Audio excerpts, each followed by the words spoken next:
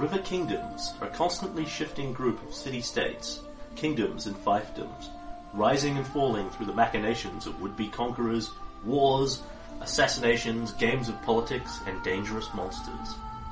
South of Brevoy sits the Stolen Lands. Stolen from what and when are a matter of some debate. Currently overrun by bandits and monsters. Brevoy seeks to aid in the establishment of new kingdoms, buffer states, run by anyone strong enough and clever enough to carve a kingdom out of the savage wilderness. Caelan Thorne, the mercenary who would be king, believes he is that man. Herein lies his tale of wilderness exploration, monsters, politics, romantic entanglements, ancient gods, and war. Heavy indeed is the head that wears the crown. Sugar-Fueled Gamers, in association with RPGMP3.com, present Kingmaker, a Paizo adventure path.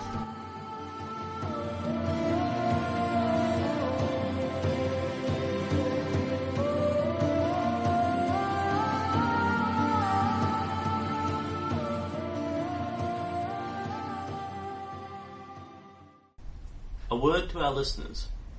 This game is often interrupted. Whenever this happens, you'll hear our editor's tone to let you know when a segment of recording has been removed until we resume gaming. Episode 130. Totally remember where we got up to and everything. Candlemere sunk. Thank you. That's the thing. So we had a kingdom turn. We we organised a peace festival, and Christopher Rossi got weirded out because the Fae Queen routinely consults me on these things. The glass is growing and it's still creepy, but I get the sense that I haven't reached the time in the plot where I'm supposed to be doing stuff about it. Something that was a bit like Oberon was killed in the Temple of the Elk, or something. Quite right. And we don't really know what was going on with that. And then Candlemere sunk or something. And that was, I think Candlemere sinking was where we got up to.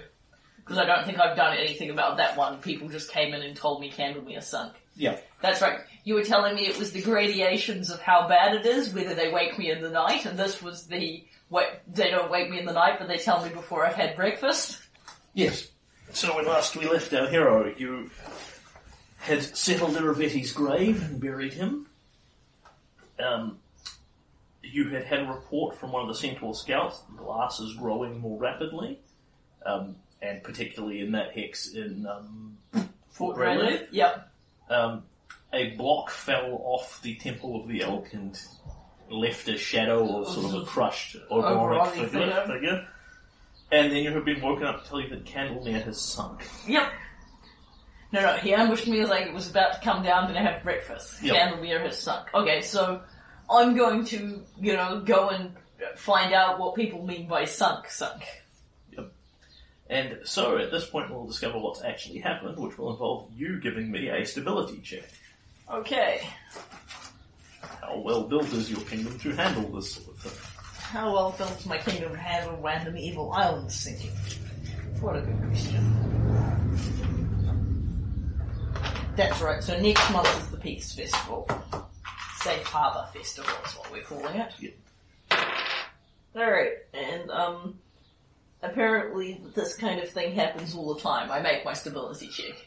Okay, so I imagine that because there isn't anything much that Caelan is personally going to do about it at this stage. Yeah, because, the island is gone, am I right? The island has sunk below the lake it sits in? Yeah, I'll somewhat shorthand this to give you an overview, because it's not happening in front of Caelan's eyes. There's not. It does seem like once it's on a geographic level, there's a limit that even a mighty adventuring king can do about it. So last night, the watch in Lakeview was quite alarmed to hear an immense rumbling sound from out on the lake, and what they saw was Candlemere, which has a sort of tower sticking out of the ground that's been bricked over thoroughly. And then all the bottom bits have been bricked over to seal it. What happened was the tower fell with a crack like there was an earthquake, and then the whole island sunk into the lake with an enormous and at that point there have been tidal waves because a large landmass has just been displaced. Yeah. And that's what that stability check is telling you. So what Caelan is doing here is probably in process of going out to Lakeview, getting a bunch of reports, and then going out to Lakeview to have a dozy. Yeah. The reports say that the island itself sunk. It is not that Candlemere Tower broke or there was an earthquake or anything. It's like the whole island got pulled into the lake. Whether or not it's at the bottom of the lake is an excellent question. Nobody's yet investigated that. There were tidal waves going out that have struck Lakeview and Merkvale. They have done some damage, but you're not talking about massive tsunamis here. You're talking about unusually, impressively high swells. Yeah. So the damage is not significant enough to be a mechanically recorded Kingdom event. It's merely those 3 buildings near the lakeshore have been damaged, and this one's been wrecked. I'm going to have to rebuild this section of wall. Yeah. Kind of thing. And that Candlemere is just gone, and everybody reports strange dreams that was asleep during this, but nobody seems to be able to come more significantly close than strange. Nobody remembers anything. They don't have any clear visions or anything. Last time you dealt with it, the Priest of Desna had some clear ideas that involved Mab and that sort of thing. Yeah. Or Desna, rather.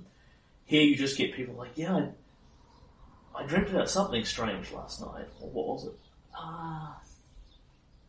No, it's gone. But it was weird. It's just, they more recall waking up with a sensation of weird and unusual dreams, not actually traumatic ones, just strange. And that's what's there. Okay. So I think I'd be inclined to take Tristram out and go to where Candlemere was. Yeah. And have a bit of a look at the lake. Yeah. See what's going on, see if it poses any ongoing threat to the kingdom. So, let us get out a map so that we can all be on the same page here. Yeah, because I've got a big circle of claimed hexes around Candlemere, and then I've never claimed that hex. So, Candlemere Tower was on an island in Candlemere Lake. Yep.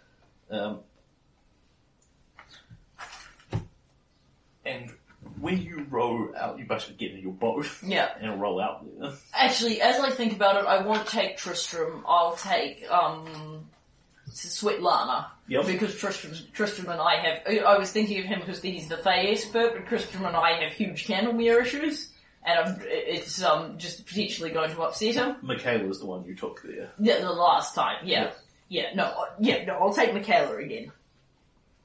I'm not sure what are Tristan's huge Candlemere issues. He's really upset that I didn't make it an that you ruined archaeology. the archaeology. And now it's sunk forever, so, but if they had been able to go in and, establish it, probably we'd have all be speaking Alpha Darkian, but that's not how he sees it. The only suggestion I have of any compelling significance is, if you're prepared to wait a day, actually you probably don't need to wait a day for it because Michaela will get word of this as well.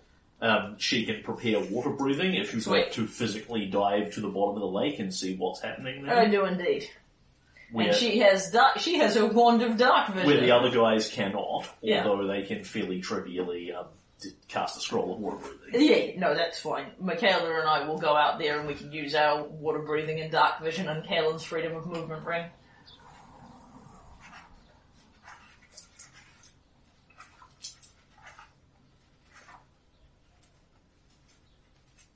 Okay, so you and Michaela get in your expandable Corwin boat. Yep, good old expandable Corwin boat. And row out there.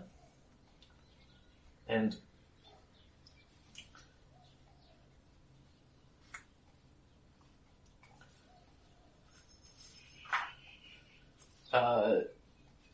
based on the reports that you've had of this periodically, is lights at Candlemere are still a very periodic thing. There were the wisps that were there, but not frequent.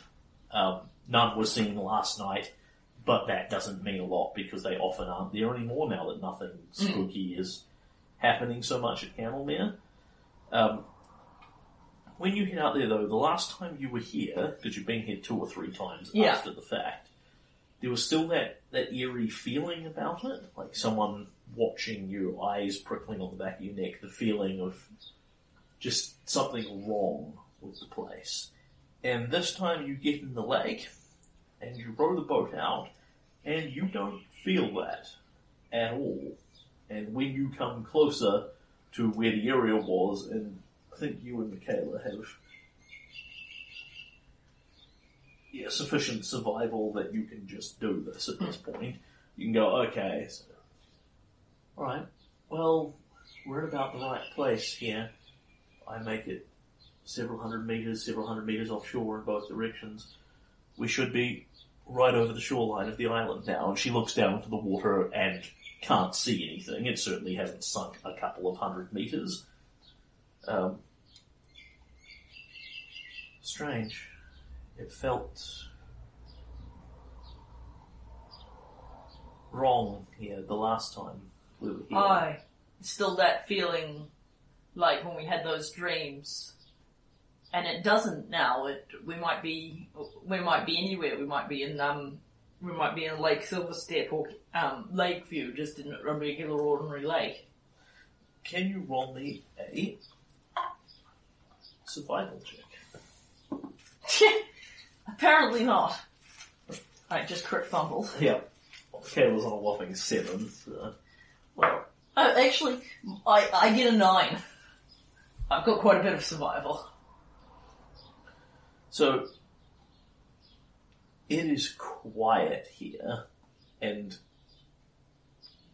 almost deadly still. The only disturbance in the water is when the oars of your boat dip in and out.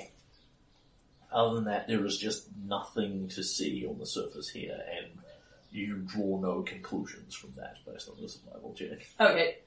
Alright. So, I think it's time to hop in and have a swim round.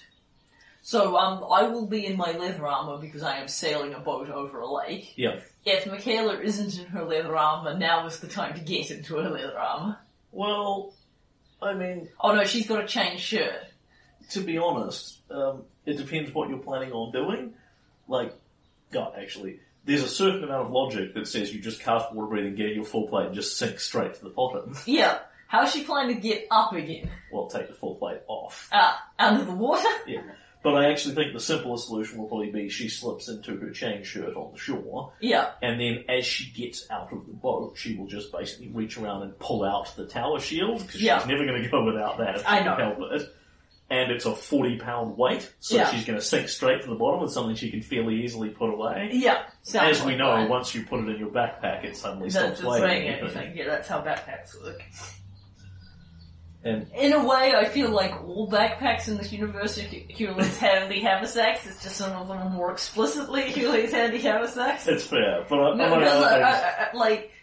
think, because you can carry a set of plate mail in your backpack if you want to, and I wouldn't fancy trying that in the real world. I've got like 14 weapons in mine. I'm pretty confident that Michaela actually has a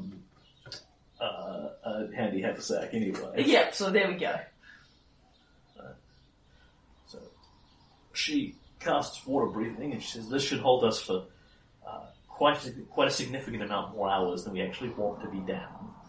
Because at this stage, it's holding you for something like over 24 it's about 12 hours a piece, because she's splitting it between two people. Unless we get captured by some sort of evil water creature that fancies keeping us for a long time and can't break out in the next day, we ought to be fine. And frankly, I'd back us to break out in the next day, so it's all good. Alright. And you bundle over the side, basically drop anchor, bundle over the side of the boat. Yep. And sink. Yep. Good. Boom. Eventually, you touch the bottom of the lake. Lake Cantlemere is pretty deep. You are, well, as such things go, but you were going a good couple of kilometres down. Yeah. To the point where the surface just disappears altogether. It is your dark vision that you can see down here. Yeah. And you sink and you hit the bottom. Now, you are pretty confident you are in the right place. Yeah. And can indeed walk for several minutes around to ensure this. But there is no tower down here, and there is no island down here. It is not sunk to the bottom of the lake. It just appears to be... It's sunk because people physically saw the tower go into the water, but it's sunk below the bottom of the lake. So, Kaelin is actually going to spend some time poking at and examining the lake bottom. Yep. I am specifically looking for uncanny ice or uncanny glass to see if either of those things are here, because this is not the first time I've experienced, or unusually abundant jungly plant life. The three weird fey disappearance things that come to mind. Yep. And you may give me... survival would be a better check to make for this, but I would also buy architecture and engineering, because you're looking at, like, where would something the size of an island go, what damage would that do to the foundations of the lake, etc., etc., etc. Well, I am a ton better at that one, so I'll do that one for the, and take the penalty on it's not quite as relevant. That's a 29. You're running at a higher DC, isn't it? Yeah, but I can make the higher DC more easily, so... Okay, so Kaelin sort of remembers the shape of the island and goes, okay, so you'd walk around here-ish, it would be this big, and Candleweir was not an enormous island, you can just walk around because you've got effectively endless amounts of time underwater. Do you want to just shut that door? Sure. Melodious bird song as loud. Look out over the magnificent vista of the view. I'm like under Lake Candlemere, which is quiet, and it is just eerily damned quiet down here. There is no sound to be heard save you and Michaela occasionally talking in watery voices. And you poke around, you sort of pace the outside of the island and go down and crawl around and shift sand around and that sort of thing. And you do indeed find some impact marks in what is basically a thick layer of mud and silt at the bottom of this lake. And it looks like impact marks of something the size of the island, with a little piece poking outside where the tower has fallen over sideways. Yeah. And has gone bang.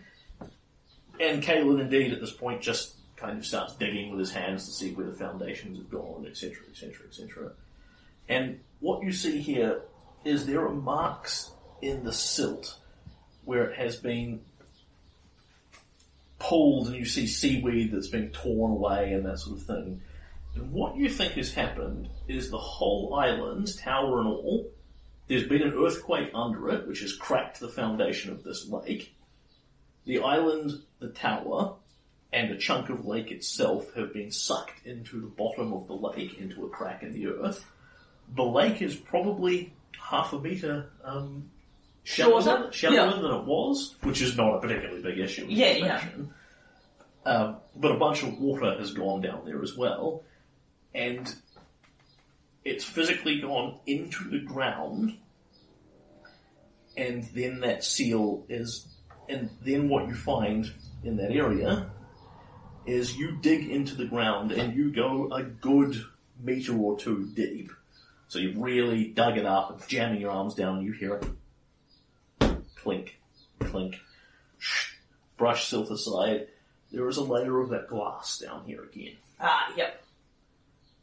But it damn sure wasn't here when the island went down, because you don't think the island went through it. You think the island has been sucked into the ground. And then the glass has grown. Glass has sealed over the top of it. The island, Candlemere Island, is probably still under there. Yeah. Buried now in miles of soil. Yeah.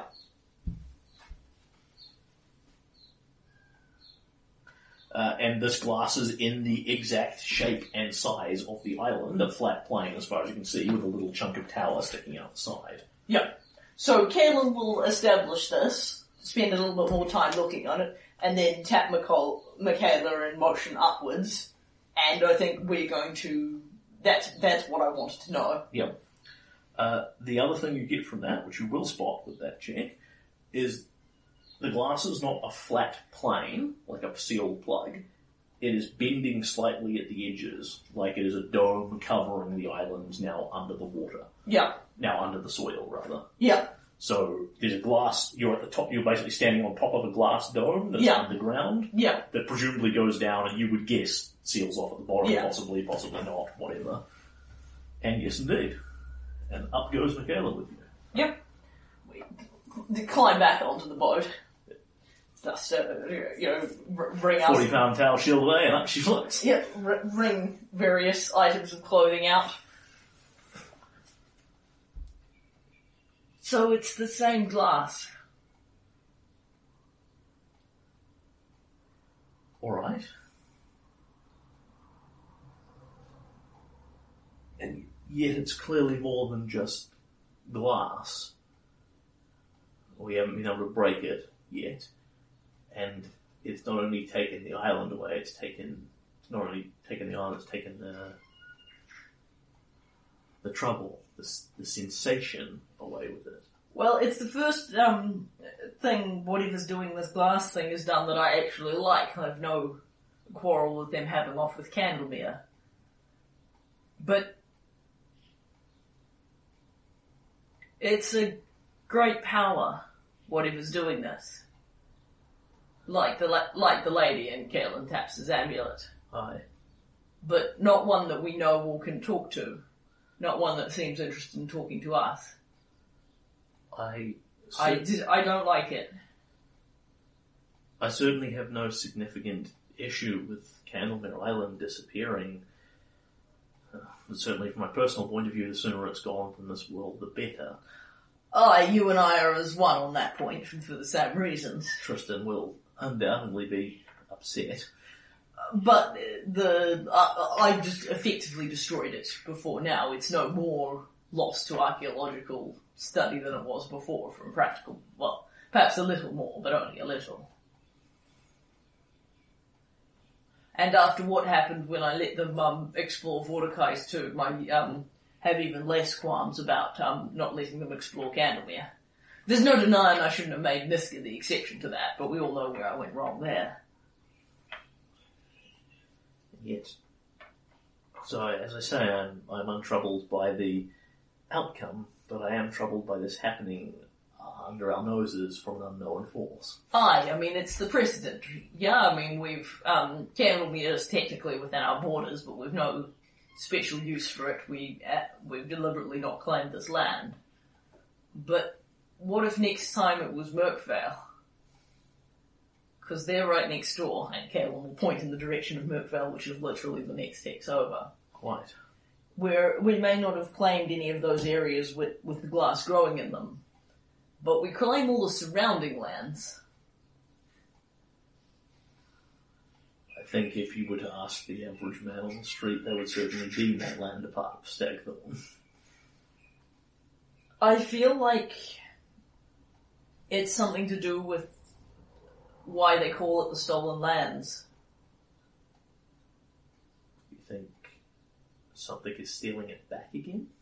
Well, the land is gone. I don't know where the glass fits into this, but it's that the land is gone. I don't know what it means. Nor do I. But I think it is time that we started taking this seriously, although I'm not sure what we can do about it at this stage. I would suggest we assign some scouts to periodically dive on Candlemere and check if this glass too is growing. They'll have to do some careful measurements to do it underwater. Maybe assign a cleric to them so they can go down and stay down. But I'd put my money on it will be. Fast or slow. When it turns up, growing's what it seems to do. Or perhaps, certainly we could at least measure the water depth from the banks at various tide. There's not much of a tide here, it shouldn't change overly. That would tell us if anything else is happening below. Like if the lake drops another half a metre overnight, then the water has gone somewhere. Yeah. I think we won't go near the place. Canny as opposed to uncanny. Finding that glass, I'm no happier about it than I was before. We'll stay out, but we'll put some scouts on to watching it, and I think that's all we can do for the moment. I'll pass this on to Tristram, but he didn't have any particular bright ideas. I mean, he may do a lot of reading, but he's not a fount of all knowledge. This is, I think, a bit beyond our ken at the moment, but I can't say I'm happy with the revelation that whatever it is can sink islands. But at least for the moment, it's only Candlemere. Yes, I would suggest that we look to the rest of our borders, see if any of this is happening anywhere else in Stagthorn's borders, or indeed outside of it. Aye. I'll have messages sent for Svetlana with some of our diplomatic contacts. At least Mavoy's inclined to listen to us, and we've no longer got any idiots like Drelev on our borders who won't pay attention.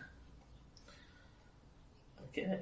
And you can indeed go do that thing. Yeah. At which point reports come back to you. Yeah. So, Michaela suggests, you basically put a quiet word out through your spy master, the old Beldam. Yeah. If you see weird glass anywhere in the kingdom, we want to know about it. Yeah, or landmarks disappearing. Yeah. That one you'll probably get word of anyway. Yeah. Where's Fort Drelev? It was right here. Yeah. Right where we parked it. Yeah. And what you find back is Tristan looks at these places and goes, well, there's a Fae connection here of some kind. Let's look at various other places. Mordecai's tomb, what little remains of it, there was basically a frozen chunk in the lake that then got overgrown with jungle. Yeah. When you basically send scouts out into that jungle with shovels, they will find where Mordecai's island was. The same thing has happened there. Very little has actually disappeared from that area, but glass is growing under where Mordecai's island was. Yeah. And in the same fashion again, growing down into a dome under the ground. Yeah. Tristan also suggests looking at the Lonely Barrow, where you got Gatekeeper from. Yeah. Nothing has happened there. Yeah. There is no glass anywhere to be found around that area. Which is a pretty clear distinction, because that was a Fae ruin. Yeah. Whereas the other two are temples to the Underdark. I mean, covering them over with occult glass is not actually something I have a problem with per se. If that same glass wasn't spreading in a bunch of places elsewhere, it wouldn't bother me. Yeah, but he's looking at some of the outer dark places and the old Fae places and that, so it's not growing there and it's not growing in White Rose Abbey. Yeah, which is good to know, because I want to go back there and see what the deal is with that.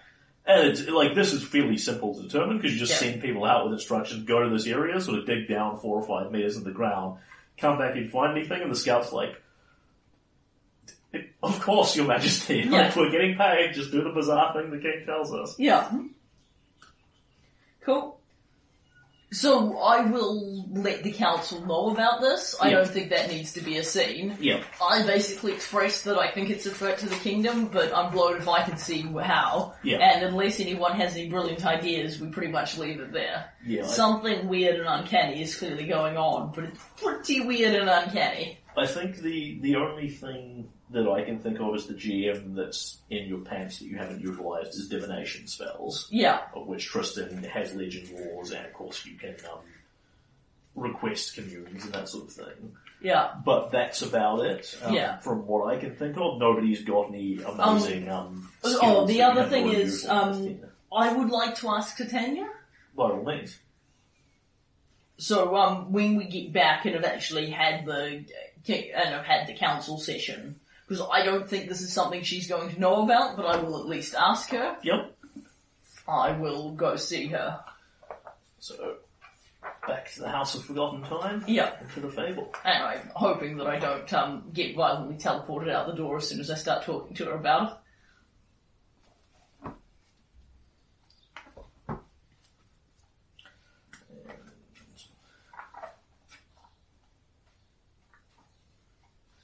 You'll just need to give me a moment here, because I know this is somewhere, but this is getting into the chunk of book where it's in slightly different places in my misprinted schedule.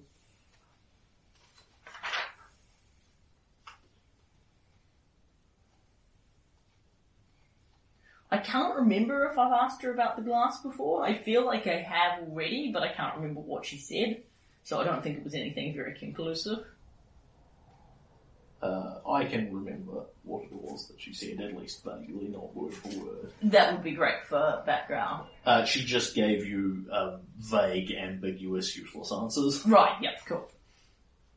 And in fact, this is probably exactly what would occur to Kaelin as he says this. And so Kaelin sort of sits down and thinks to himself, have I asked Titania about this? He's like, yes, I have. What did she tell me? She told me she didn't know anything. No, she didn't tell me that she didn't know anything about it. Yeah. Now that I think about it, she just, I as a GM can't remember exactly what she did, but she more or less just fobbed you off. Yeah. At which point there may be no point in going to see her again, because it's presumably the same answer. But as Kaelin sits down and thinks about it, she didn't expressly tell you that she doesn't know anything about it. Yeah. She just made effectively mysterious Fae noises. Yeah. Isn't that interesting? Yeah, because that's what she said when I said, are there any Fae around who are servants of Grarona that you know where they are? Yeah. And she didn't say, yes, Durabeth one, she's down in the keep. Yeah. But she didn't say, I don't know any. She said, silence. And can you give me a sense motive check?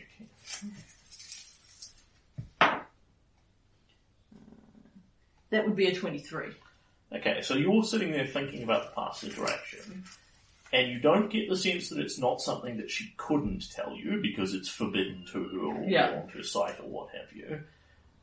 And you don't get the impression that it's something that she doesn't know.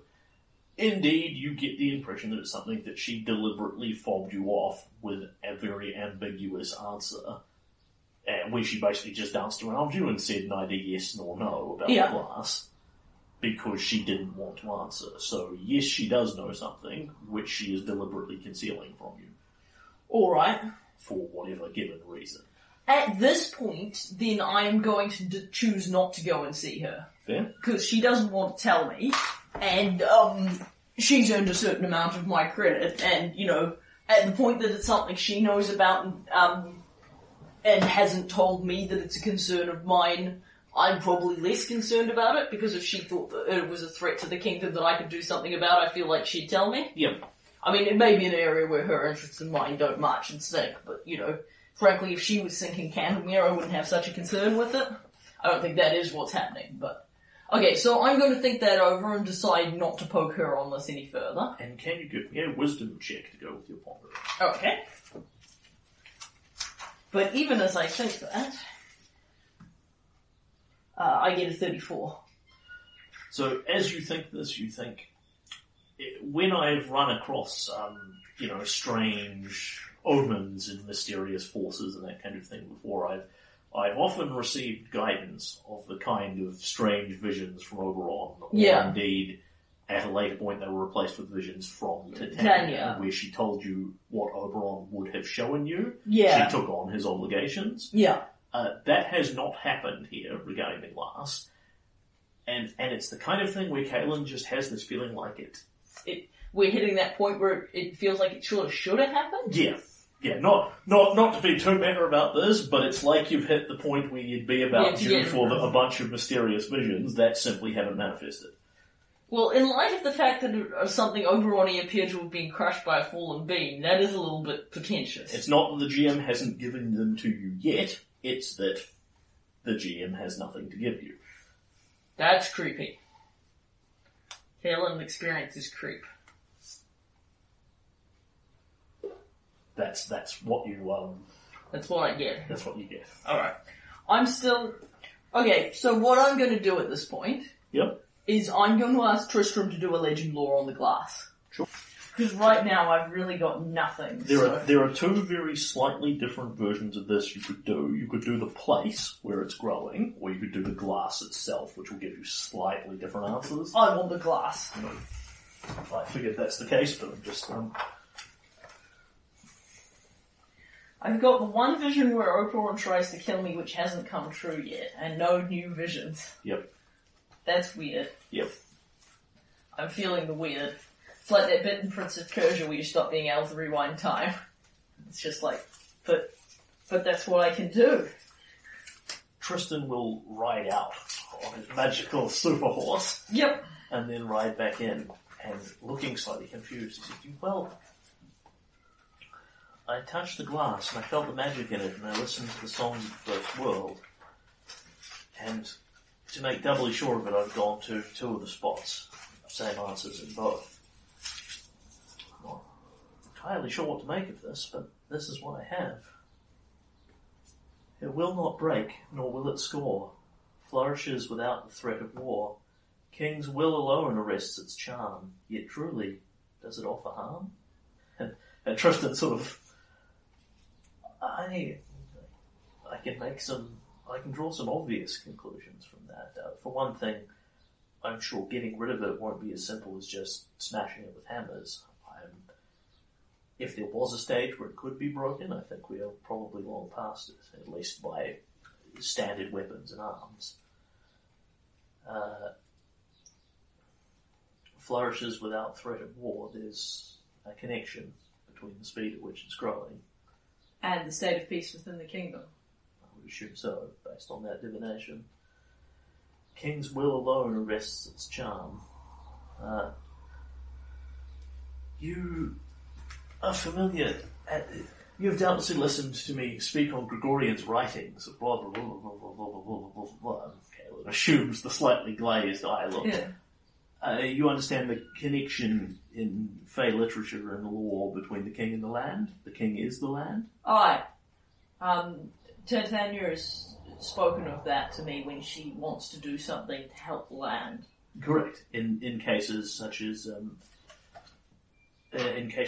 Mordecai's tomb, when she appeared, she could not simply act upon it. She desired your will, and you told her that she could do what she needed to do to secure the peace, or something in that neighbourhood.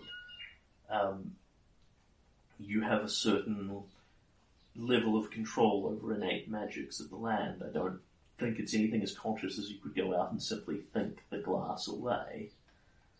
But you could perhaps slow its growth, or indeed possibly increase it. Fascinating exercise.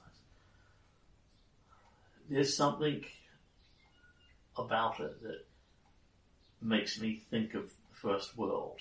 Certainly, he chews his fingernail for a little and looks slightly abstract, which is reasonably uncommon for Tristan. He's often a guy that's full of facts. He says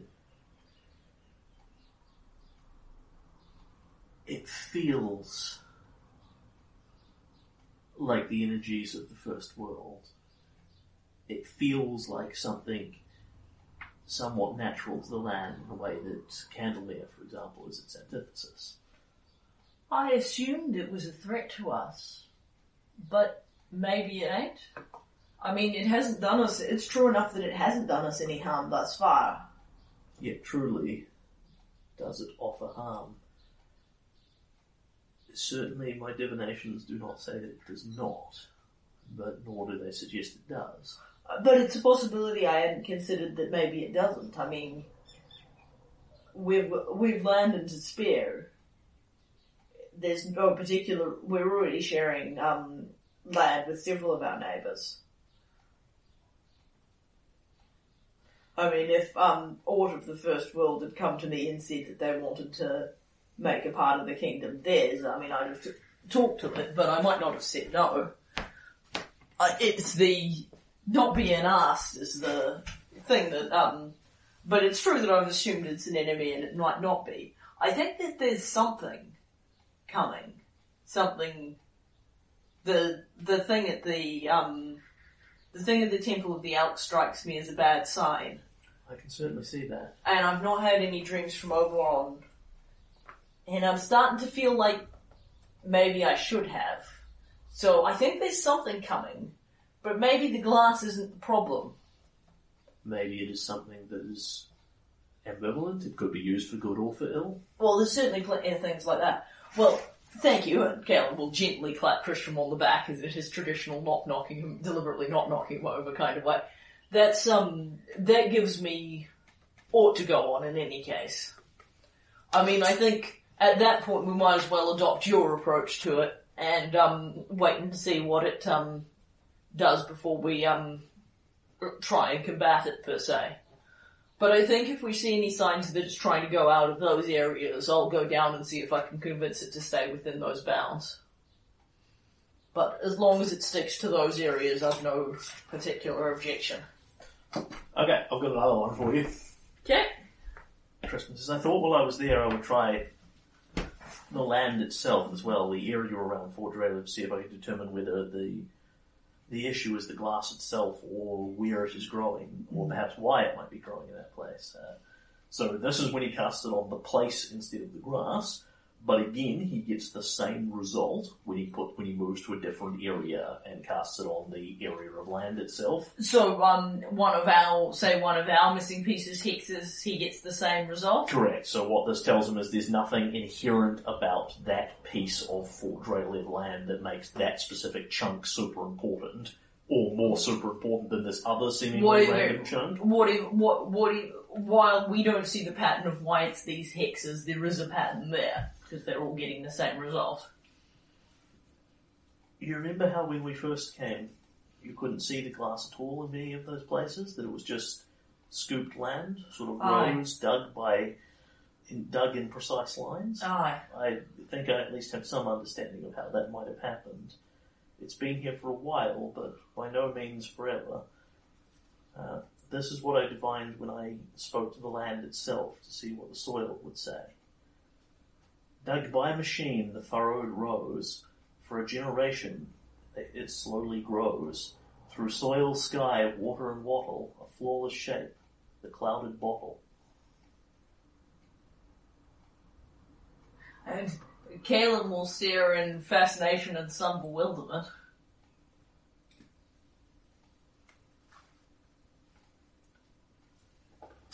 From that, we can probably safely determine how the lines were originally cut by machine, the furrowed rows. Aye, we'd figured that it was something like an unseen servant or some kind of, that it wasn't dug by men necessarily, so... A construct would be my wager. It makes you think of Iravetti. And for a generation, it slowly grows. Thus, I read it to be no older than Iravetti's reign. But why would he want to dig some giant scoops of land out? That is an excellent question. Alright, well, for what it's worth, I'll posit this. There's at least two forces in the game.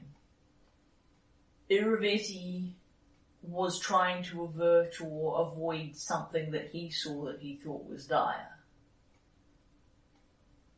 Titania wants something and is concerned about something and desires something, and she and Iravetti seem to be pretty fundamentally opposed. Then you add a third force to it of the Outer Dark that wants to eat us all, and of course the Fae are opposed to them, and I would imagine Iravetti and Titania would be unified on that, whatever else they disagree on. And then you have whatever Oberon was trying to warn me about in the first place, where he said nothing. It's a mess and no mistake.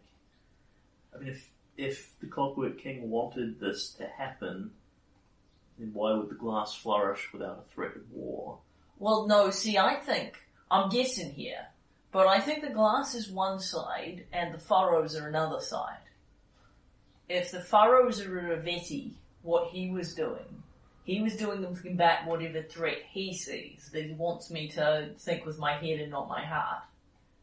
But the glass seems to be targeting enemies of the Fae. You feel it is Fae, and it's growing over the Outer Dark places, and the other places it's growing, it's trying to counteract maybe whatever Iravetti was doing. Yeah, so... It almost seems like that's those two sides opposing each other. It grows in times of peace and it's of the Fae, so it's opposed to Iravetti. So it's in all the scooped bits of land that you've found, those 4 or 5 hexes in various places, and has just very recently grown in Candlemere and Mordecai's tomb. Yeah, but, so there we are. I think, and I could be wrong about all of it, that Iravetti made some kind of preparation involving that land, and that the glass is an attempt by someone opposed to Iravetti, and Caelan doesn't say it, but meaningfully taps his little amulet, possibly. Which doesn't necessarily make it a hostile action. Nay, I mean, just because Iravetti doesn't think something was a good... I mean, I take him pretty serious. If he saw something as a real threat, it may well have been. But then his idea of keeping Bryn safe was to lock her in a tower. I mean, I think we've all had that desire with it. When you have kids, there's a part of you that wants to lock them in a tower so that they'll be safe forever. But you don't actually do it, because you know that that's not what you're supposed to do with children. But Iravedi had sort of lost that bit. He knew that he needed to keep her safe. She'd be safe in a tower, so he didn't see any reason why he couldn't just put her in one. It may be that just because there's something that he saw as a threat, doesn't mean that hostility is the only approach we can use, just because that was the only one he could think of. How very true. On the other hand, it may be that there's a real threat out there, and the glass isn't it. That Iravedi and possibly the Fae are both trying to combat a third very nasty opponent, but they're doing it in counterproductive ways because they can't agree on anything. Again, also makes a certain amount of sense. I mean, that fits. But anyway, I think that's as best. You've given us some good intelligence, and that's as good as we're going to get for the time being. It's given me a new way of considering glass, which I think is worthy of consideration, and it tells us what we didn't know before, that there's a common factor in all these places, and that's why the glass is there, even if we can't necessarily see the connection ourselves. And we, for whatever it's worth, we now know what it's growing into. A bottle. Presumably an extremely large bottle. Aye. That's a difficult one to picture.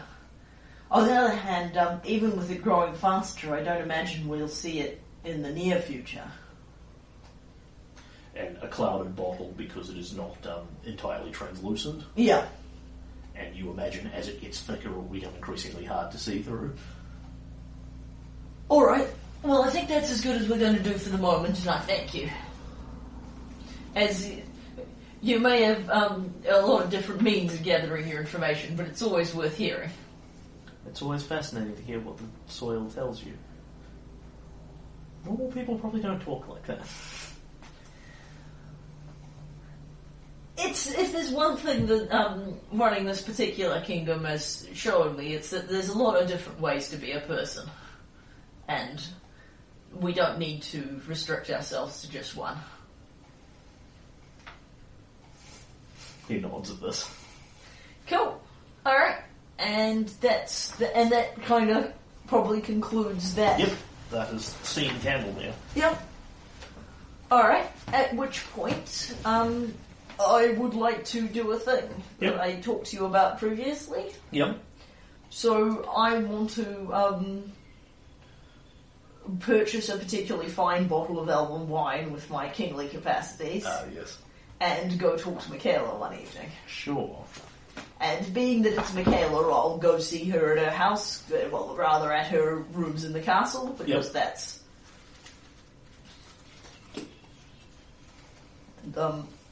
effectively, I'm going to bring, like, dinner and wine style, ask you to dinner and have wine and stuff. Yep. I imagine that this is unusual enough that you probably think something is up, but not alarmingly so. Yeah, I think, this usually means Kaelin wants to talk to me about something. Yeah, I think but not red alert, shields up. I, probably occasionally have dinner with Michaela. Yeah. But this is kind of clearly about personal business, whereas what we more commonly do is sit down and have dinner and talk kingdom politics, because that's very much her wheelhouse, yep. So why waste the eating time? Alright, so she ushers you into her room with a smile. Kaelin, come in, please. Come in and, we sit down at the tables, because I imagine that she actually has rooms. Very, very much so. Yeah. She has effectively the equivalent of sort of a heavy penthouse apartment. She's got sort of 4 or 5 rooms to herself. There's the bathroom, the guest room, the bedroom. Yeah. And given that we haven't covered this on screen, but given that it's Michaela, we gave her some private time with the castle architect, and she told him privately what she wanted him to put in the bed, in the rooms, and nobody else knows what all the secret thingies. Yeah, because Michaela very much likes the finer things in life. Yeah. She's not deeply obsessed with silks, but, given her druthers, what she has is reasonably fancy rooms. Yeah, and Kaelin likes different things, but she and he are very much together on this is one of the reasons you work hard and arrive in life, so you can have this good stuff that you maybe didn't necessarily grow up with. Yeah.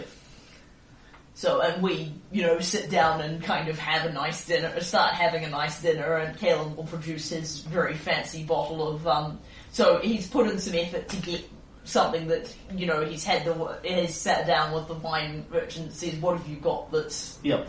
what have you got that's really old, Yep. really fancy? Ah.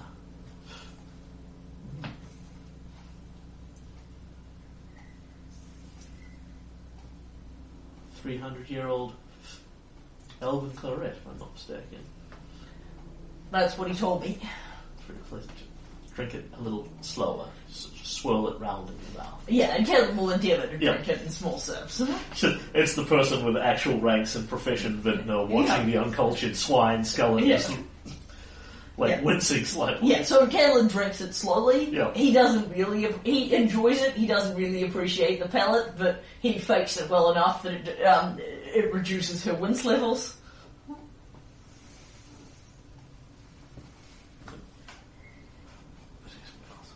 Well, not that your company isn't always pleasant, but usually when you come with fine elven wine, you want to talk about something.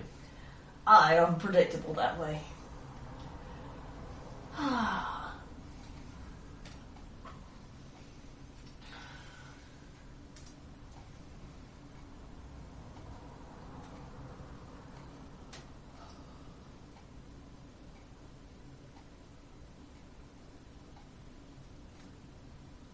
It's been a good 7 months now since the whole business with Quintessa. As soon as you say that name, her hackles kind of go up for a moment, and then she sits back on the chair, immediately putting two and two together and working out where this is going, and then just gives you a long stare for a minute. Yes.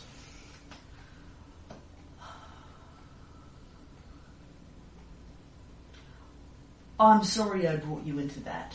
It needed finding out, but I don't feel like I handled that well. I didn't include Tristram enough in what I was doing, and I didn't do a service to you by bringing you in to be the one to find it out. You were the right woman for the job in terms of being the person that could get me the info I needed, but it wasn't a helpful thing to ask you to do. Quintessa Moray was, at her absolute best, a spy for a rival kingdom inserted directly into our midst. At worst, she was an assassin, simply waiting on orders for a target. Aye. She was a fine threat to remove. Aye. But I wish I'd used someone else to remove her. But anyway, that's not really the point.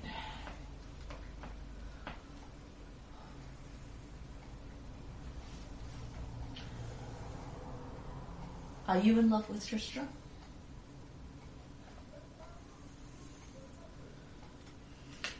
As she goes quiet, sort of picks her wine up, puts a big sip in her mouth and swirls it round slowly and savours it, and then puts it back down and basically just sort of stalls and fiddles the things And then around. Kaelin will just very patiently sit there, eat some more dinner, drink some more wine, and let the silence extend.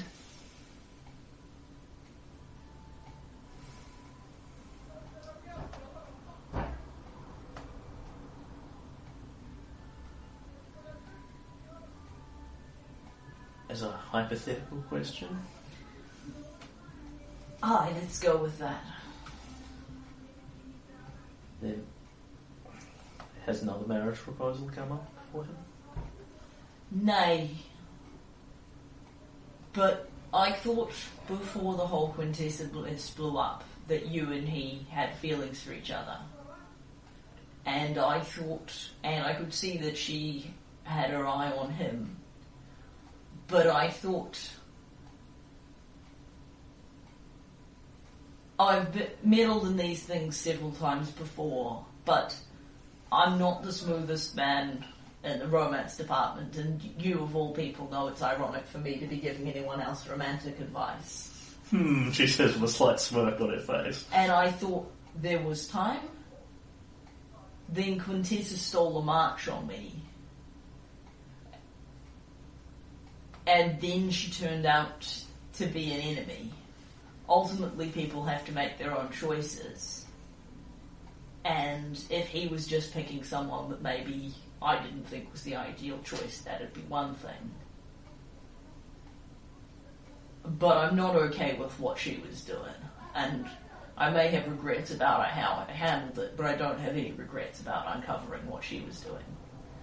Leaving all the messy political questions entirely aside, if she loved him, she didn't love him enough, or she wouldn't have used him while she was on assignment as cover. And it's a particularly horrible thing to do to someone like Tristram. I mean, I'd be easy enough to fool. But the thing of it is, there's naught that's come up yet. But sooner or later, someone will ask him for another political marriage. It's only Cassandra turning out to be in love with Lillian that Tyrion Nemesti hadn't already made that offer. And in fact, Tyrion Nemesti... Even despite that. And Tyrion Nemesti did propose that I could just marry her off to Tristram as an alternate solution to letting her have her girl. Some woman, sooner or later, will fall for him, or someone will try to make him a political marriage. He's, one way or another, someone's going to genuinely fall in love with him, or someone's going to try and use him again. I don't want to keep prizing him away from people who want to use him. But I don't want to push anybody into making political marriages, you know that. But he's not going to spontaneously... If someone hypothetically had feelings for him, he doesn't see that kind of thing. He doesn't expect people to care about him that way. And it hasn't improved matters that his first real girlfriend was a Dothraki assassin who was using him because he was close to the throne. That's not improved his feeling that woman must genuinely be into him. So if hypothetically someone was in love with him, now that he's had a bit of time to recover from the mess some hypothetical dim-witted half-orc might have caused him, it might be time for that person to consider speaking out. She puts the wine glass back down on the table, where it seems to go slightly askew, and you realise it's actually been dented at the sides, where she's just crushed it with her 18 strength in her hand. Or rather now her 24 strength with her belt, her sort of giant belts and things. Has she really got 24 strength? Yeah, she wanted that belt of dwarven kind, so she went to the +6 strength. Blimey, she's definitely outclassing. Actually, not by that much. He's got 22. Yeah. Yeah. All right, so we're both freakishly strong. She is now strong. a slight amount stronger than you. Yeah. Like you're both half-orcs or something. Yeah. So she puts it down, the wine slops very slightly, and she glares at it for the briefest moment. She says, "Your brother has a great many attractive qualities. He is exceptionally intelligent, he is a gifted archer, he has, despite his background and his difficulties and his true nature as a changeling, he still has some connection of a sort to the Thorn blood. He has nobility of Stagthorn, he is the heir to the throne should anything happen to your children. There is, moreover, he is kind. He sees the best in everybody, even the people that don't deserve it." Tristan can be naive, but there is no denying that he has any number of attractive qualities. I have no doubt that little Dorvalt Marais found him appealing. Orcish for slut. Yeah, that's sweet. Kellen winces at the word slightly, as though he's heard it in a number of connotations before. Yeah, but like you've got to be going pretty hard to be a slut among the orcs. Yes. Nonetheless, it's a word that Kellen's heard before. Yeah, and Michaela's not generally a filthy person. Yeah. She rapidly wormed her way into his bed when he should have been alert. That kind of such crude and basic manipulation. And even you would have seen that coming. I've managed to avoid jumping in any of the various women that have flung myself at me since I became a became a king. It certainly increases the number of women that are prepared.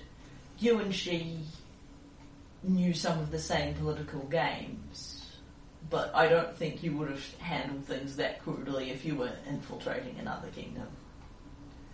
But I think the most important difference is that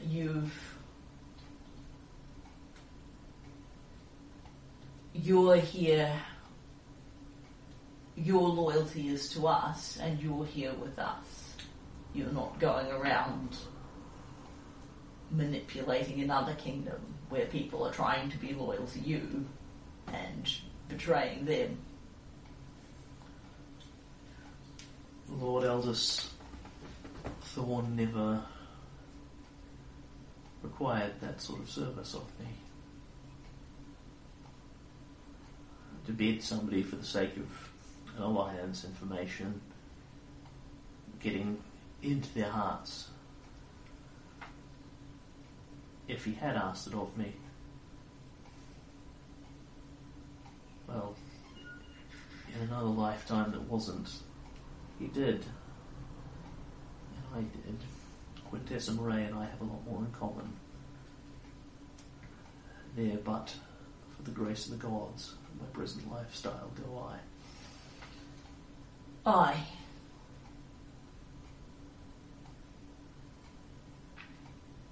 You know, I think well enough. There are darker roads I could have turned down. I would have been a very different sort of person than you had. We turned down darker roads. We would have gone to very different places, but we all of us, possibly not Tristram, but we all of us could have been someone we would not necessarily like to meet. Wouldn't you think that your brother was better off away from people like that?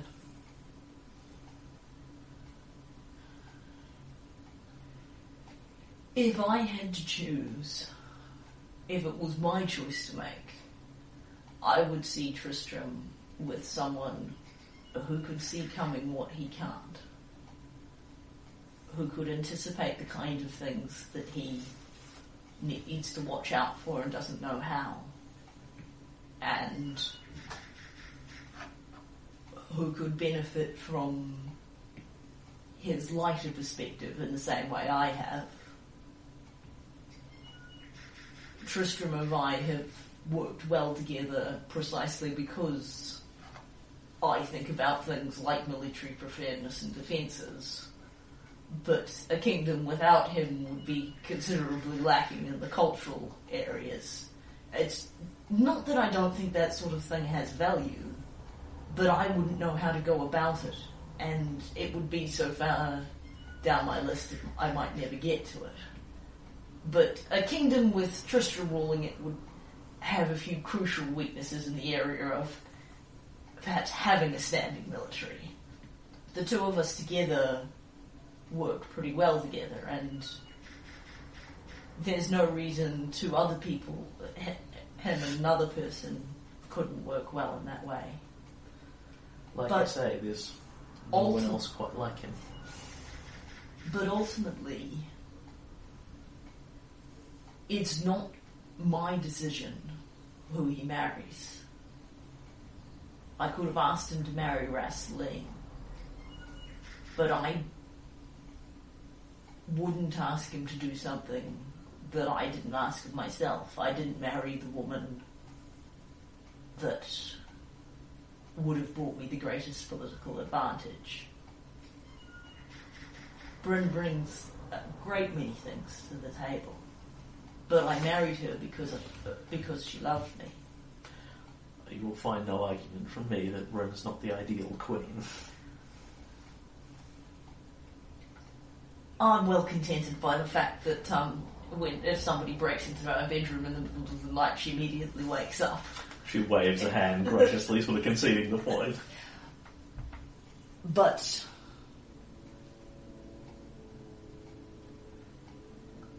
an amazing woman as Rasleen is, I couldn't ask him or Van to do what I wouldn't do myself. I would see him with someone he loves and someone who loves him.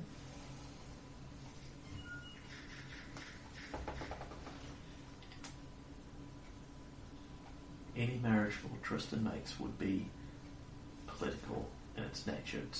It is simply the nature of someone in his higher ranking position as the Magister of Stagthorn.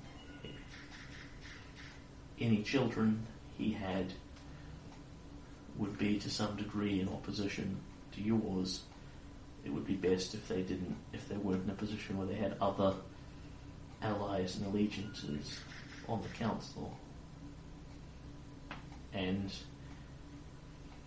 I'm not sure if Tristan would want to have children, given the changeling nature of him, or what they would become. But with the wrong partner, she says, and reaches up and takes her veil off, and as she does so, dispels the disguise upon her, and you can see the fangs and the jutting jaw and the green skin. With the wrong partner, his children would be monsters.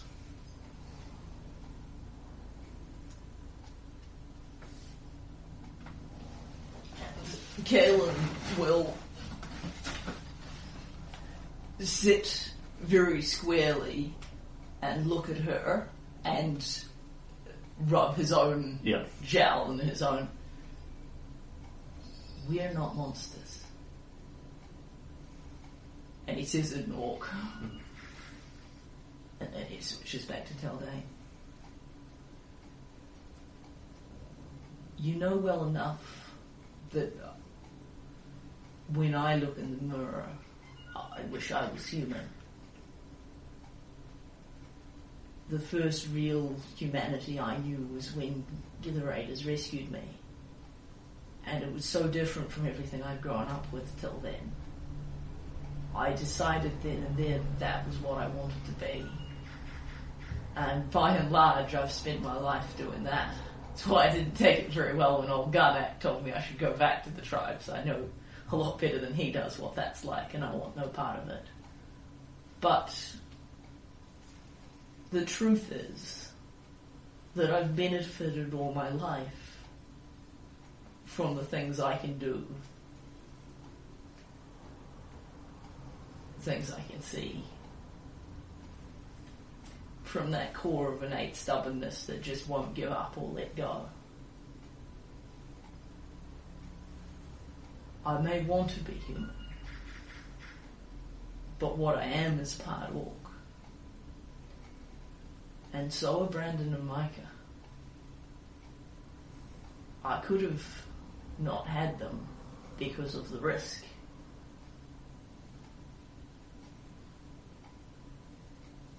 Any children you had with anyone would be important to me. Even if they wound up looking like us. And if it chanced I'd be glad to have them as thorns. You can't tell me that you weren't worried about what Brandon and Micah might turn out to be. No. And I can't tell you that I'm not glad that they favoured the human side. But if Brenna and I have more kids, and one of them does favour me, and one of them does favour me more, I think now I have more to give them than I might as a younger man. I think they might be able to grow up in a place where it really doesn't matter so much. I think if I'd grown up in a place where there were Fae walking around the streets, and a golem protecting the queen, and centaurs and kobolds all over the place, I think it wouldn't have been the same way it was every time we went into a new town and people looked at me like they were expecting me to Eat their children. eat their children. Aye. There's no denying that Stagthorn is a very unique and strange place. But despite all of that, Witherhill, I don't know. There aren't a lot of changelings wandering about the place. But as far as I can determine, he's very close to being human. That was what he was meant to be. His kids might have a bit of Fey blood in them, but every centaur known born has a bit of Fey blood in them. Together it will make for a slightly weird combination, but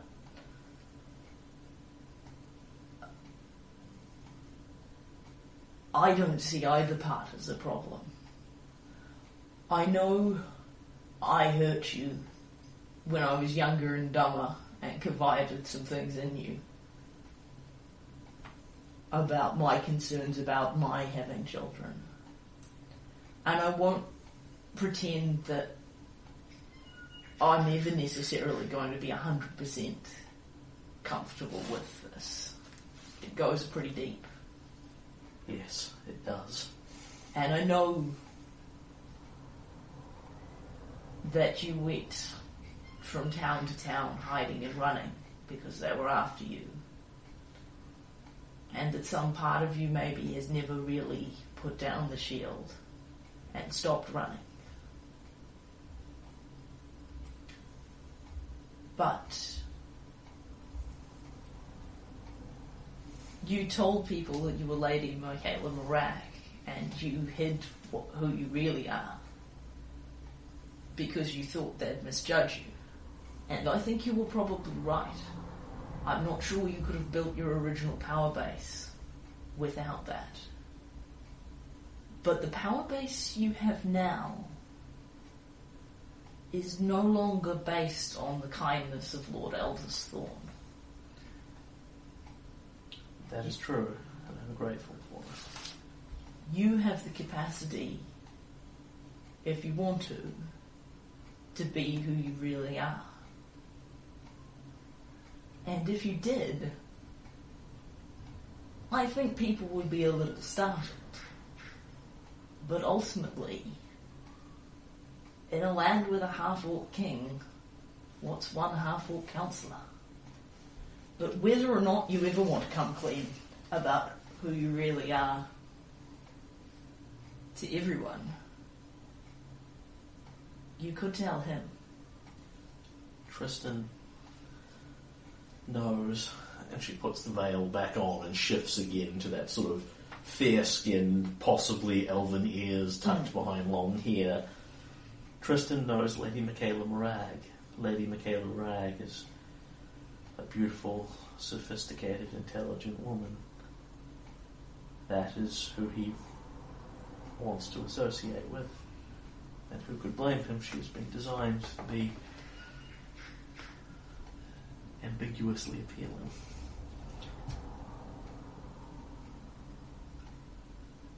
Tristram is not a man who cares very greatly about the surface of things. No. But Tristan is a man who has been lied to enough.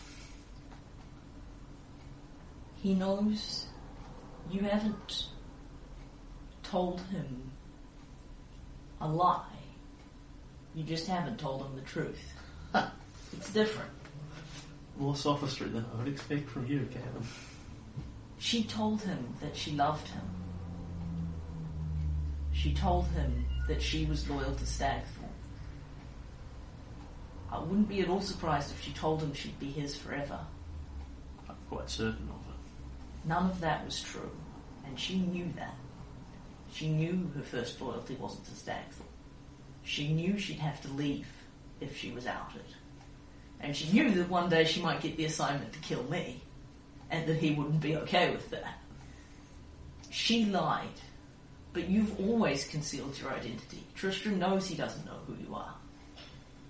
I knew that I didn't know who you were. I wasn't expecting this answer. You did a really good job fooling me, and I'm not the brightest. But it wasn't like I thought I knew who you were and then I found out I didn't. I thought I didn't know everything about you, and then you told me. It meant something to me. It meant a lot. The air of mystery, the unknown goddess, the mysterious plate-clad warrior, I think is more appealing as a mystery than as a reality. I understand that you don't feel like you have a lot to offer him. But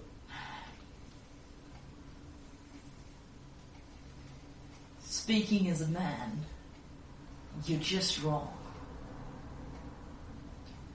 You may not be quite as conventionally beautiful as Lady Michaela Morag, but you are beautiful. And every other part of who she is who you are. Everything you can bring to the table. All your wisdom and grace and beauty, love of beauty. All the loyalty that's so much a part of you. You have a lot to offer. And most of all, you can offer him real loyalty. And that's what he needs. It doesn't have to be you, but he needs someone who can be really loyal to him. And you could be that someone. I know you don't feel worthy of him, but he doesn't feel worthy of you. That's because he's afraid of who he is, what he's turned out to be, that his life is a lie. He doesn't see what he's worth underneath all that lie. The last thing he needs to confuse him is more lies added to it. You helped him when he had to find out that everything he knew about himself wasn't true.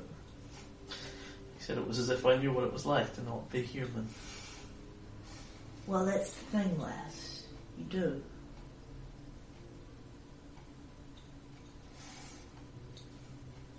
He's afraid, because of what he is, no one will ever love him.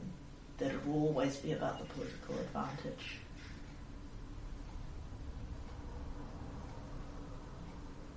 Because he isn't human, and he isn't really my brother, at least by blood.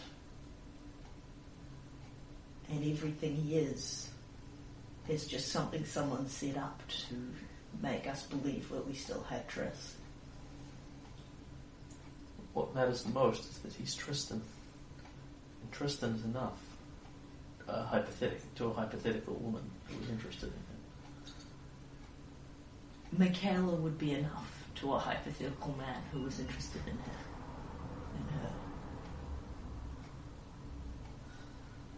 As a purely neutral observer. At this point, I'm inclined to lean back upon an old mystery and tell you that it is very different when you are a woman.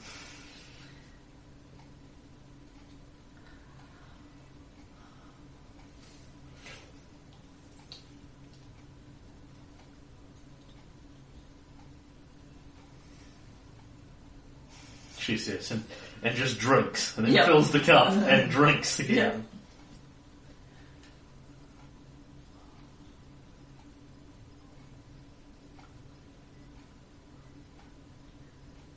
I will think about what you've said. But at the end of the day, loyalty and friendship is repaid with loyalty and friendship. And we should both do what is best for him. I think this is what is best for him. But ultimately, it's only you can say if you're prepared to come out from behind that shield and give it a chance. Or when you're prepared to.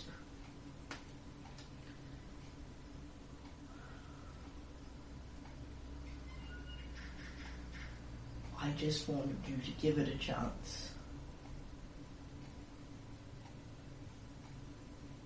While there's time. Okay. She reaches out and takes your hand. I appreciate your time, your thoughts, and your honesty. Alright, let's crack open a bottle of something a bit less exalted and wind down. Into the cheap ale. Yeah. No, we'll have nice elven wine, but just Yeah. regular nice elven Yep, wine, yep, yep. because she likes that better. Actually, no, we'll have some dwarven brandy, because she's a connoisseur of all fine ale. That's fair. Fair enough. There we are. Yep.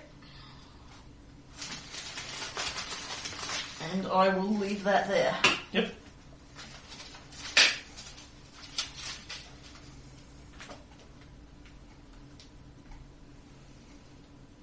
Okay. Plant the seeds. Yep. Watch the glass grow. Alright, and at this point, it is... Shins too. So? I said with the shins too next. Alright, so... I'm going to cross off 4 days for investigating Candlemere. Glass Mickery. Yep. And Kayla, Tristram.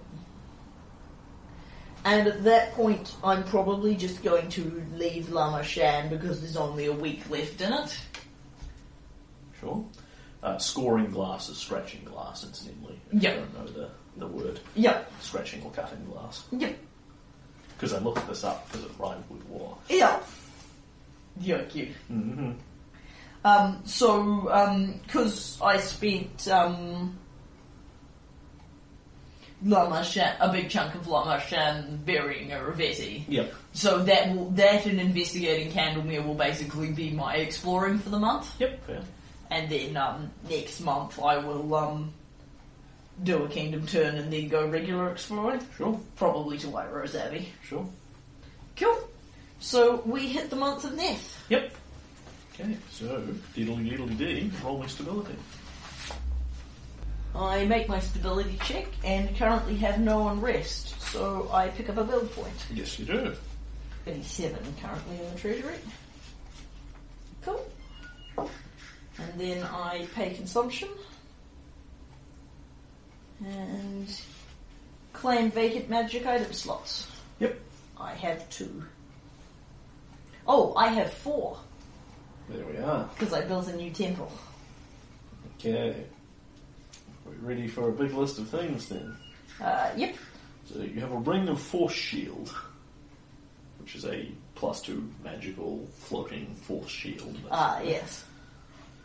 You have a Ring of the Ram, which lets you bull rush things. Cool. Yep. You have something called a Pearl of the Serene, Oh, cool. which I believe lets you breathe and possibly talk underwater, Yep. and other such things. And another Rod of the Viper, because somebody wants them. Clearly. Alright, so, I'm going to flag that nobody wants the Rod of the Viper, Yep. because no one wanted the last one. Yep. Is anybody interested in either of those rings? I would kind of assume ring slots are probably pretty filled, but it's always possible that... Michaela definitely doesn't want the Ring of Force shield. Because it won't stack with her yeah. fabulous quality tower shield. I'm just going to look up what this Pearl of Serenes does, because it actually sounds like something Kel doesn't always walk around with people who can cast water breathing.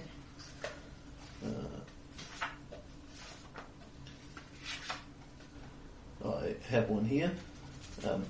It gives you a swim speed of 60 foot and allows you to cast spells and act underwater without hindrance, as well as breathing underwater. Right. So it kind of looks like it's not actually a magic item slot so much as just a spare Thing that you take out. that you take out. Correct. It is a slotless item. Cool. It's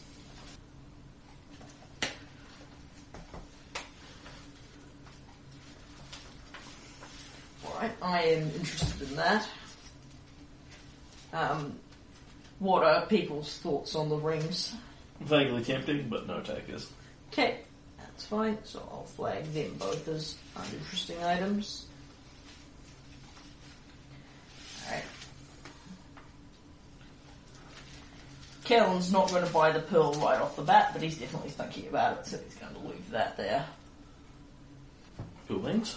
Alright. Having a swim speed is a cool thing. Then, So I will cross off the Staff of Healing. Yep. Then claim and abandoned hexes. Build.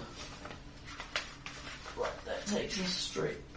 Well, unless you want to change leadership or use Huxley. Yeah, no, I don't see it. We've got no unrest, and no, we're all good with our team of counsellors, so it's overcomplicated kindling turn time. Yep. Okay, so Caitlin has picked out some very hopefully peace-oriented investments for Festival Month. Yep. He has claimed E5 in Vanhold, which is a jungle hex, Yep. next to the existing Fey Reserve jungle hex, which is Yep. the only thing I've done with that jungle is claimed one hex and built a Fey Reserve, so I've now claimed another one and built a Fey Reserve. Yep. So mine, as far as I can tell from my notes, I don't pay build points for the Fey Reserve, because I don't do anything with the hex. Correct. I just kind of claim it and leave it to its own devices. Yeah, because you weren't doing the one where you turned it into a sort of a tourist attraction. Well, I haven't ruled it out, but I haven't done it yet. Thus far, I've only taken 2 of the hexes. Yeah. This is the second hex that I'm taking, and I've turned both of those into Fey Reserves. Yep. I've got the tourist attraction and the special sawmill written down, and I am actually planning to try them both, but Yep. I just haven't gotten there yet. So I claim another hex and put it aside as a Fey Reserve, so that there are 2 hexes of the special jungle that are largely being left to their own devices, which seemed like an appropriate choice. I claim F8 in the Hooktongue Slough and build a road and a hunting preserve in it as my road makes its way out of the swamp and creeps ever closer towards the green belt. Yep. I have built a granary in Fort Drelev, which I thought was a nice peacetime building. Yep. And particularly as it's one of the things that Drelev never somehow got around to. Well, how does that make him wealthier? And for my big dramatic building, I have built a foreign quarter in Lakeview. Oh, there we are. The only foreign quarter, of course, that I can build, given it's 1 per kingdom. Yep. So I picked Lakeview as the place that I wanted to put that, because it's my sort of very trading city. Wow, that's totally hilarious in context. Well, you know, Kaelin doesn't know what he's going to do. He thinks of it as a peace-oriented building because, you know, trade and commerce and new people and stuff. Okay. So, what does a foreign quarter give me? What does a foreign quarter give you indeed? Okay, so this is, you're effectively setting up the fantasy equivalent of like Chinatown or Little Italy or something Yeah. like that.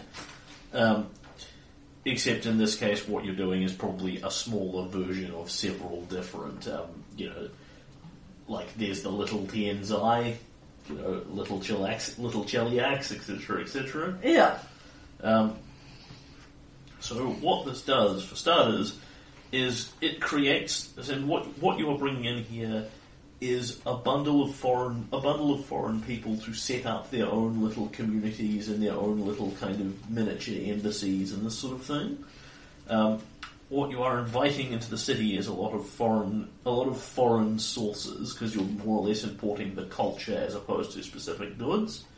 So what this creates is, for starters, you gain +1 economy. Cool. Well, that sounds good. Secondly, you lose 1 stability, Oh, sure. as people complain about, foreigners bringing their foreign ways into your city. Yep. It creates the concept of ambassadors, which effectively allow you to have trade routes with things that are well outside of your city. Oh, cool. So you can now have trade routes with things the likes of Corvosa and the Chelaxian Empire and that sort of thing. You've to some extent got this anyway, but Yeah. more formalised mechanical ones. Yep. Sure. All these strange, exotic foreigners periodically bring in odd, strange things from their foreign continents. It comes with 1 major magical item slot. A major Major magical item slot. Ooh. Your first major one, I believe. It is indeed my first major one. And the last thing you get with your ambassadors are people who are coming from these foreign continents to teach you about their ways and culture and that sort of thing, and speak to important people in your kingdom and assist them with learning about Mwangi or Tianzai or the Elven lands in Kiernan or something in that neighbourhood. It grants everyone who is a PC a free language. Ooh. As literally some foreign guy sits down with you and tutors you in whatever it is that you want to know, so you can better understand their culture and their nature and that sort of thing. Ooh, shiny. Well, that's exciting. So that's what a foreign quarter does. Alrighty. Well, stability is what I was running short of, so I deliberately built a stability building. As it turns out, I'm just as well. I'm still running short of it, but I'm no shorter than I was. Yeah. Yeah, people complain about these dirty foreigners coming in and taking their jobs. Yeah. And, is their culture really the sort of thing we want to bring in? Oh, well, I hear in Tianzai they eat cats, etc., etc. Well, I think this is a very good, piece. It takes work. Yeah. Can I have a sheet of refill? I've used up my current sheet of refill. Yes, that has, all kinds of,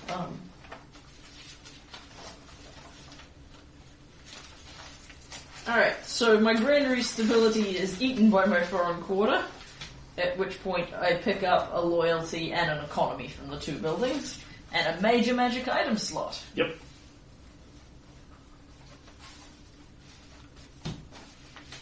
Which I have now noted down. Alright, so I just need a minute to do the kingdom stats, and how many hexes is a foreign quarter? 4 lots. 4 lots. Cool. It's a big, wide area. Makes sense. That is not particularly well organised or controlled. Yeah. Okay, and that is as the Harvest Festival comes in, as Safe Harbour Festival is held, Caitlin builds a new foreign quarter and trade with people in many new foreigners move into the city. Yep. He builds a granary and he sets aside a Fey Reserve. And he coincidentally built a forest road, but with a hunting preserve in it, but that one's really more just Standard kingdom stuff. Yep. But, when the city prospers, new people come in. Certain people complain about the new people coming in, but that's just kind of how it goes. And Caitlin gets a new language.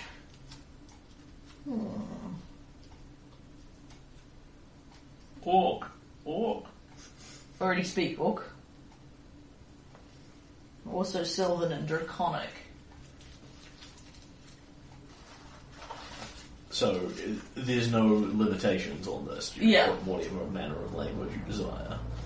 I'm just pondering. The Centaurs speak Sylvan and Elven, don't they? They do.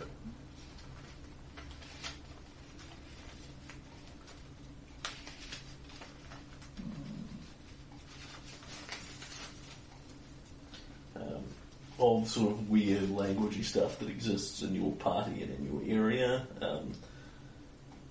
Tristan spoke Giant for the trolls.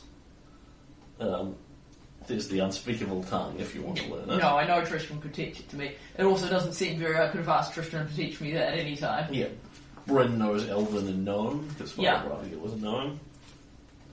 As was Califraxis, it's a loose background theme. There's all the regional ones. Yeah.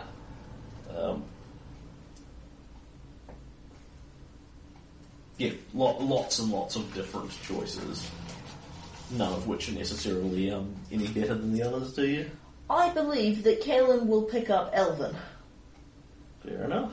It's the other one that the Centaurs speak, and he likes to learn the languages of the people that are in his kingdom fundamentally. Yep. It's something that Bryn speaks, so there's that connection, and I figure it's certainly something that will doubtless get people from various Elven,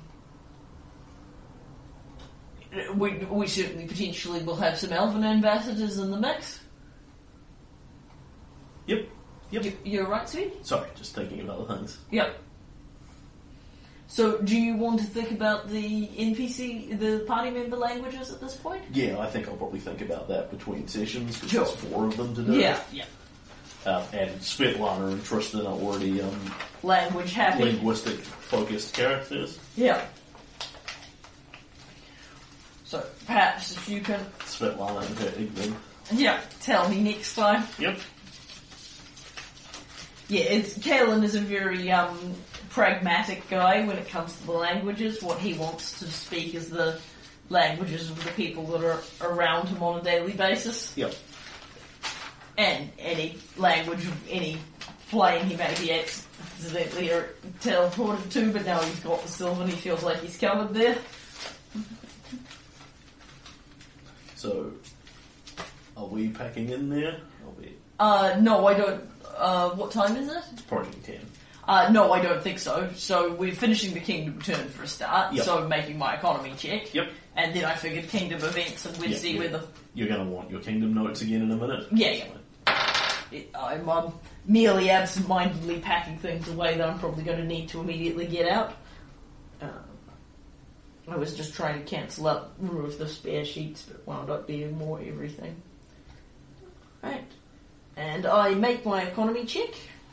Alright, and the kingdom ends on a nice healthy treasury of 84 build points. Cool. And we roll into kingdom events for the month. Yep. So, the first one is you have another one of those moderately urgent morning things. Yep. In the afternoon at this time, your schedule is interrupted when you are told that the answer is, sorry to interrupt you, but someone's come to see you on kind of an urgent matter. It's Darius Darkgleamer. He says he's the foreman of the gold mine up by Thorn River. Alright. Well, better let him in. And a dwarf comes in to see you looking like he's very hastily sort of stuffed himself into his nicest clothes. Yeah. But hasn't paid all that much attention, hasn't quite cleaned up the little marks of soot and slightly dirty mussed hair and that sort of thing. And he claps a hand on his heart. He says, Your Majesty, my name is Darius Darkgleamer. I'm the foreman of the Thorn River Gold Mine. I regret to inform you there's been an accident, my lord. Oh, I'm sorry to hear that. The mine's caved in, and no two ways about it. We got 4 confirmed dead, 4 more miners missing. Most likely, they'll be turning up. In the next several hours, or not at all. Myself, I think more likely not at all. Well, that's terrible.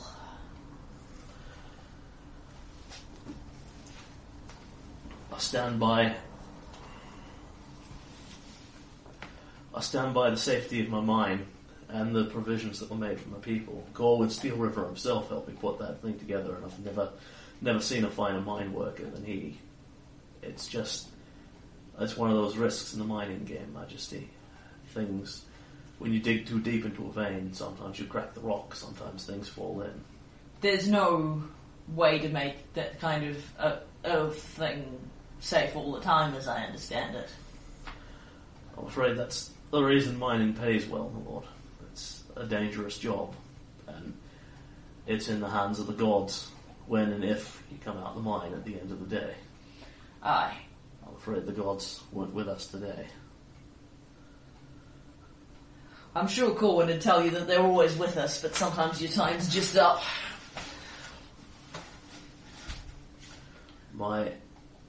I'm sure that's exactly what he would say, Majesty. My estimation is the mine is done. We can dig it out, clear the accident, but if you want my professional opinion, odds on it'll happen again, and rapid like. There's still more gold in there to be dug out, but it's going to come at a higher price than it was. I'd like to see if we can recover the bodies and see if there's anybody else still down there who might still be breathing. I think it's worth clearing it out to that extent. And I'd like to have it cleared out enough that it's as safe as it's getting without people going into it further. Aye. Stabilise what remains. We've blocked it off for the moment, and there's rescue parties working on it when I left them a few hours ago. Good men, they know what they're doing. If there's anyone alive down there, they'll find them, but I don't think so. I know it's not a high chance. If we can recover the bodies, I'd like to. And clear up the shaft to the extent that we can, stabilise what we've got. And then I think we'd better leave that be. Aye, Majesty, by your command. Sorry to bring you ill news. No, these things happen. I've every confidence in you. Alright. And so you have lost a gold mine. Yep, so where is the gold mine? I know I had one up north in the Stag Thorny. I've got it on my map. It is in E4 by my count. Yep, I've got the gold mine in there. Yep. So what he is telling you is you can dig that out and continue to gain the benefits from it at a small build point cost, but his estimation is this will happen again. Yeah. I have standard mines in other mountains and hill hexes. Yes. Is it possible to lose the benefit of the gold and mine elsewhere for more regular mining supplies, iron and the like? Or I don't want to dig it out and try and mine the gold again. Yep. Does that mean the hex is effectively spent at this point? Basically, yes. That Cool. gold mine has ceased to exist as a factor in your kingdom, so you lose the economy benefit from it, and you don't gain the build points back because you built it and it lasted for several years and then it fell in. Yep. So what I could do is build it as a possibly as a farm hex at a later time. Yeah. Yeah, at this point that hex is effectively empty. Yeah. Like, you're going to block the mine up and that, but that's just standard day-to-day operational costs as opposed to more extra special build points. Yep. Would you have any objection if I converted it to a farm hex now so I don't have to keep track of what I'm doing with it? No, that would be fine, but what I also want you to do is make me a stability check to see how upset people are about this, and if this was a... how bad the cave-in was and stuff. You know, the mining foreman says this was an act of the gods, but other people might disagree. And say that it's your sloppy safety policies and you're no and half or greed for gold. Yeah, well, I have a stability that I did not roll well, and I have a stability that's well under my ideal DC for it, what with all those foreigners moving into my kingdom and the like. Yeah.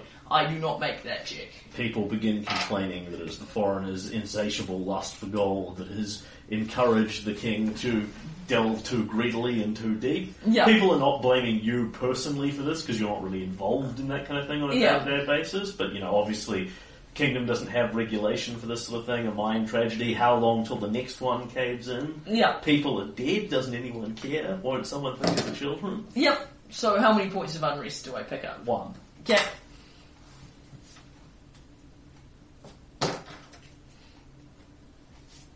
That's fine. And then having failed that adds another problem onto rebuilding the mine. If you rebuild it, you will generate more unrest because people will go, unsafe, the children. Yep. But that's not a major for you. Yep. Well,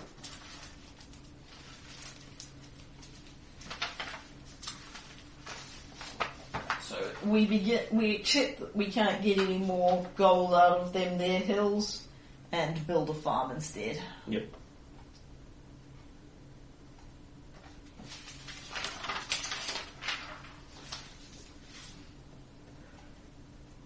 Remembering you'll need to drop the benefit of the mine. Yep. Giving you economy, I think. it's gives me 1 build point a turn. Right, yep. So I'll need to reduce that.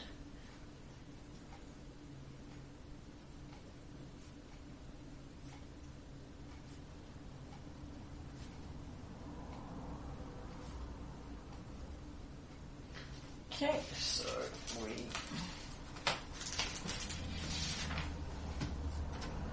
Reduce our 13 build points to 12 for next month, and likewise for next month gain the benefit of an additional farm. Neither of those affect us this month.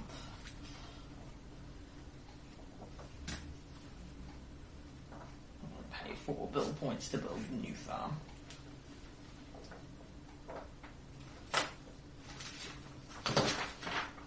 okay, and that's a thing that happens. Kaelin declares that these things happen. Yep. Some people grumble. Not massive numbers of people because things are going well in the wider kingdom, but certainly some people grumble. Yep. But as we know, there's always somebody unhappy about something. Yeah, And in this case, it's about the 8 dead men in a mine. yeah. The other 4 proved to be dead as well. Yep. Yeah. Yeah, mine disasters are nasty things. Yeah. And then I need to shuffle my notes from them.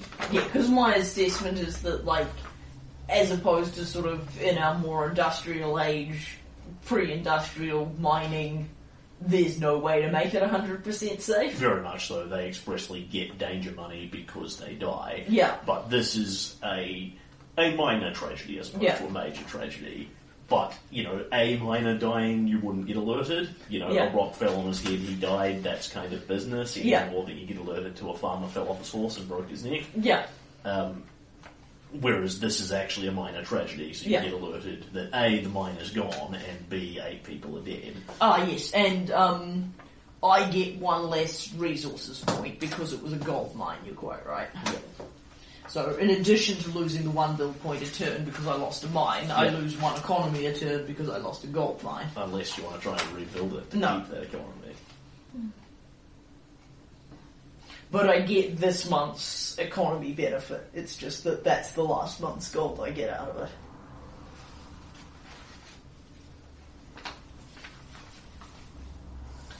Alright. And that is event 1. Event 2 is the Safe Harbour Festival. Yay! So, this will be happening in several different cities simultaneously, but I imagine the one we'll focus on will be Elksrest. Yeah, sounds like a plan. Which will have the biggest, The biggest, fanciest festival. because it's the capital. It's one of those kind of Wellington and Auckland things, Lakeview, Fort Drayland and Varnhold are all actually pretty big cities at this point. Yeah. Each of them has their own things, but what Elksrest has going on is it's not necessarily 100% the biggest, but it's close to the biggest, and it's the capital, and it's the one with there's several of them also have castles, but this one has the castle that the king lives in, and We've got the Hodag. Nobody else has a Hodag. Nobody else has a Hodag. Mm-hmm. Everybody else gets their defense value from boring things like walls, opposed to from the Hodag. So, I imagine that this will very much, given that it's sort of Kaelin and Christopher Rossi and that kind of thing, putting it together, it's going to be very much the village fair kind of thing. Absolutely. You've got games and drinking and a maypole and dancing and that sort of thing, as opposed to courtly graces. Yes, but it's a big, awesome village fair. Yes. Yes, it's a city fair, but it's that style of thing. Yeah, but we have a very community-oriented party as opposed to a big fancy noble party that's for nobles. There's probably pig wrestling. There is indeed pig wrestling. Or catching the greased pig or whatever. What was it? The guy in Varnhall with his bear? Crazy Ernie? Crazy Ernie. Mayor Ernie. Mayor Crazy Ernie is in... We have agreed to call him Mayor Ernie on the basis that Crazy Ernie is just what his friends call him. In Varnhall, Mayor Ernie is challenging people to wrestle his bear for coins. I have wrestled that bear, it is a good time. The king endorses this wrestling bear event. Of course, not everyone may regard wrestling a bear as great entertainment, but Caleb thinks it's good.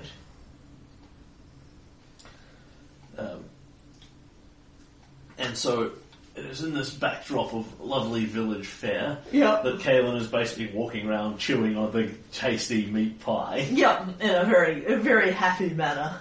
He is a man strolling around the fair, reflecting on the fact that his kingdom is awesome. You know, he has a bottle of the mead in his other hand. He's got a meat pie. He's got a bottle of mead. He's thinking that he caught that greased pig at Varn's wedding, and by God, he can catch the greased pig here. Yep. Bryn is there with you. At some point it is time for the maypole dancing. Yeah. People dance around the maypole. Yeah. Bryn will have a dance with you first and foremost as the queen. Yeah. Swapping on with several other people. Including a very attractive young peasant village girl. Yeah. Who seems to just drift out of the crowd, walks towards you and dances with you, and there are a few sort of slight mutters at who's this girl and what's she doing dancing with the king, but not particularly because you've never been above that sort of thing. Yeah. And Titania presses in close to you as she dances around you. She says, I can feel it, Kaelin Peacebringer, in my heart of hearts. Peace has come to this land again. It has been so long to get to this point. But finally, we are here. The Safe Harbour Festival indeed. I hope that we will celebrate this together every year. From now until eternity. Thank you for everything you've done for us. And everything you have done for me. We will speak more on what happens next from here. But for now, it is time for your people to see you and dancing. Mm-hmm. She dances off, and the festival continues, and as it starts to draw to its conclusion, she wants a word with you, basically. Yep. So Kaelin will enjoy the festival and then go see her. And is this just sort of in the random town hall, or back in Castle Stagthorn? No, I think in the random town hall I'll just duck into a quiet side room. You know, I imagine it's pretty quiet in there today because, they'll have, the two sad guys whose job it is to do the kingdom paperwork while everyone else gets to party, but, you know, I don't imagine there's a lot of general town business being done.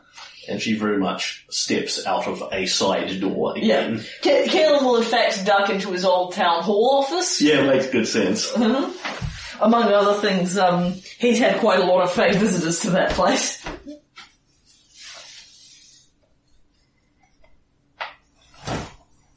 And she steps in through a side door as Titania proper again in all her majesty with the flowing green hair. Yeah. And sits down across the table. and smiles at you, and then takes your hand, lifts it up, and kisses it. Kaelin Peacebringer, I feel a great deal of joy this day, she says, and as she does in that kind of slightly flat, like, this is the most joy I'm capable of experiencing. Yeah. My heart is bursting. Yeah. Castruccio Iravetti, the Clockwork King, is dead. The war has ended. Your kingdom is stable. There are no more threats to it, for the moment. And with peace, I have come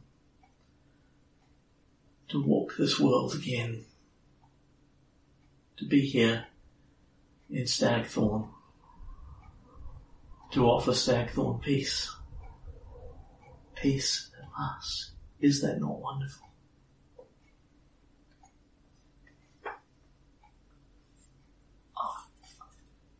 Kaelin looks slightly concerned. I think so. You have seen already some of the works that peace has wrought. It is not the simplest of processes, but I hope that there was not too much loss, she says, and waves her hand at the table, and an obvious illusion appears there. And what you see is Candlemere sinking and waves washing over Lakeview. When the land moves like this, there are side effects, but few enough of them. I hope no one was harmed. No, the people were a bit startled, but there was only a little damage to buildings. It wasn't too difficult to mend. You need not fear things like Candlemere in our new Stagthorn, our kingdom of peace. It will be sealed away from you forevermore. Is it not wonderful? It is like the people singing outside, but I can hear it through all of me. To bring your kingdom to this point. It has been a long journey, and I have made several mistakes along the way. But now, we are ready to proceed. She looks very happy about all this, and Kaelin is looking increasingly queasy from the looks of things. Yeah, Kaelin's got that prickling down the back of his spine. What did you have in mind? She looks at you for a moment, confused, and then, of course. My apologies. This is the accumulation of, from your point of view, a very long-term plan. I forget that it is not as obvious to you as it is to me. What I have in mind is to offer Stagthorn peace. Eternal peace. That you can live in a Stagthorn where you do not need to fear the outer dark. You do not need to fear war, turmoil on your borders. Spies have no place in our new Stagthorn. Death itself will hold no sting here. Those men in the mining accident, if all goes well, they may be the last to ever die in Stagthorn.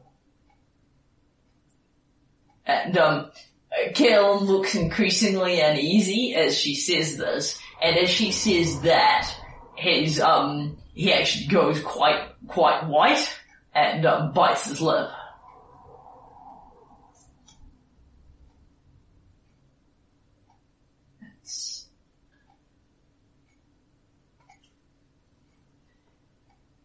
It's not right. We're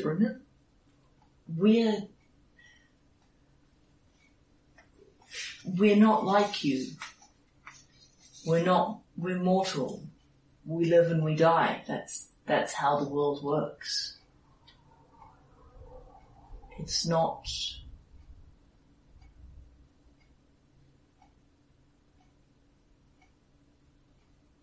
Even if that's something that you could do, it's not the way, it's not right.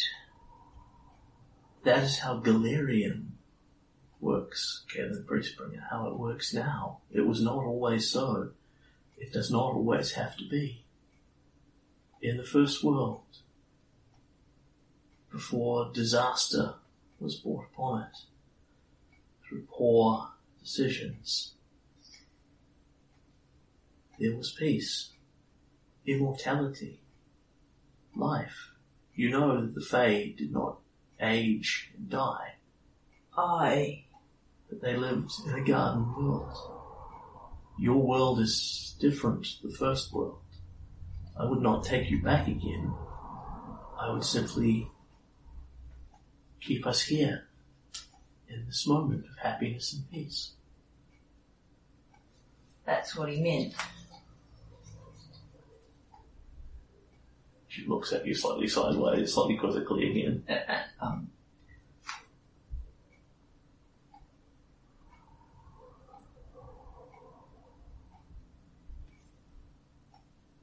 Safety is a good thing, but it's not the only thing. Good times come and bad times come, but they're both a part of living in the world. Galarian, what we are,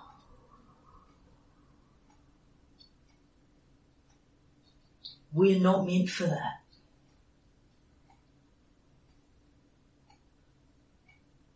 I'm not...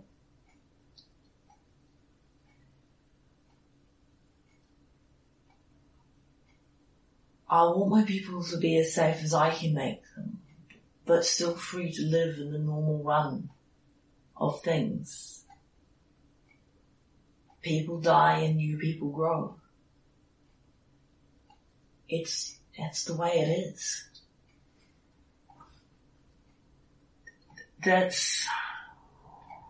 I've known that you and I didn't want exactly the same things. But I fear now that we are on different paths.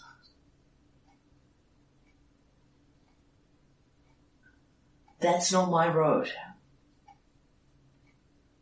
Mortals cannot be relied upon to make safe choices in such matters. You are at peace now, but if left to your own devices, how long before war comes with Mavoy, assassins striking from Dagomar? What will happen when your children grow to this beautiful land? They'll have to take their chances. That's just part of being alive. No one can be safe for always. Not one of us. I've made the best peace that I can. But if someone attacks us, we will have to fight again. No, you will not. I do not desire that for you. I do not desire that for any of Galarian. What is left of me is peace, and that is what I desire. And I cannot bring it to all the world, but I may bring it to our part of the River Kingdoms.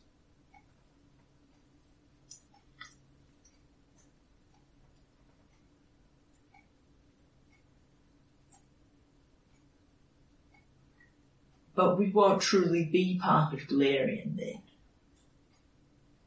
Aye? Why would anyone wish to remain in this place? I will show you, if you would. And she gestures to a door. Yeah. There, and she goes over, opens it, and of course opens into the Fable. Yeah. And you step through into her opulent bedroom, looking all round at Galarian. One of the windows has disappeared entirely, and there is a very, very fancy, elaborate shelf there, and she moves over to it and takes something off it, and it is a big glass bottle, about yay big, that is clouded, and she passes it across to you. Here. This is an experiment, one that has succeeded. It has only taken the last few hours since the festival began. Breathe on the glass and you will see. And the clouding fades away. And in it you can see it's like looking from an aeroplane at a miniaturized version of the land. You can see just a chunk of miscellaneous grassland, but as you look at it, you're looking past and thinking, I should be able to see swamp at the back there, but I can't. Oh, this is the hex from Drayler's land. Like, the whole thing.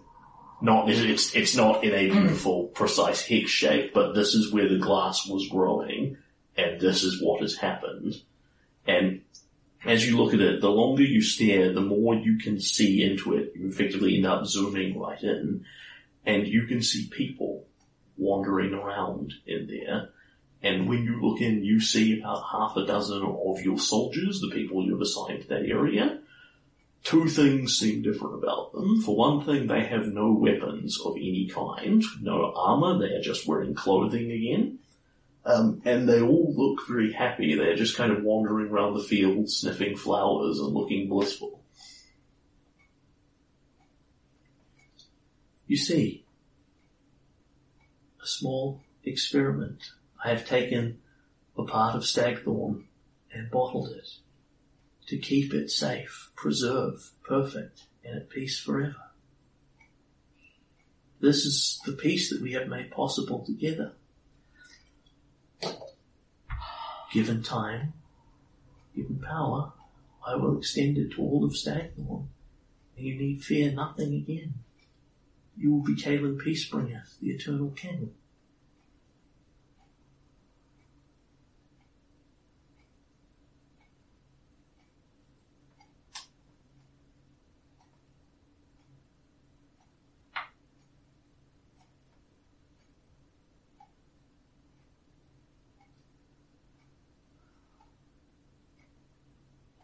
What comes if that's not what I want?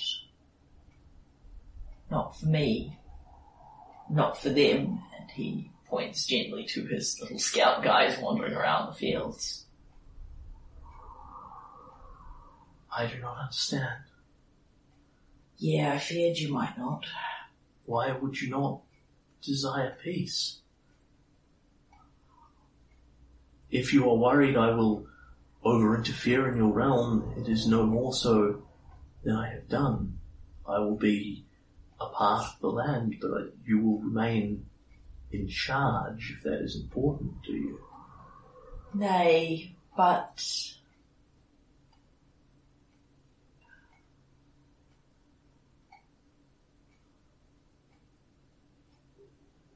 we want to be as we are.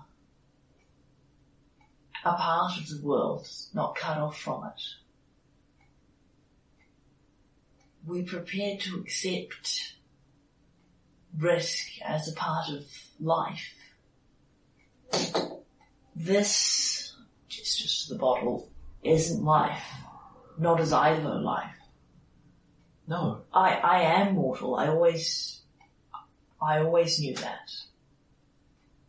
People live and they die. They go to their gods. That's who we are. If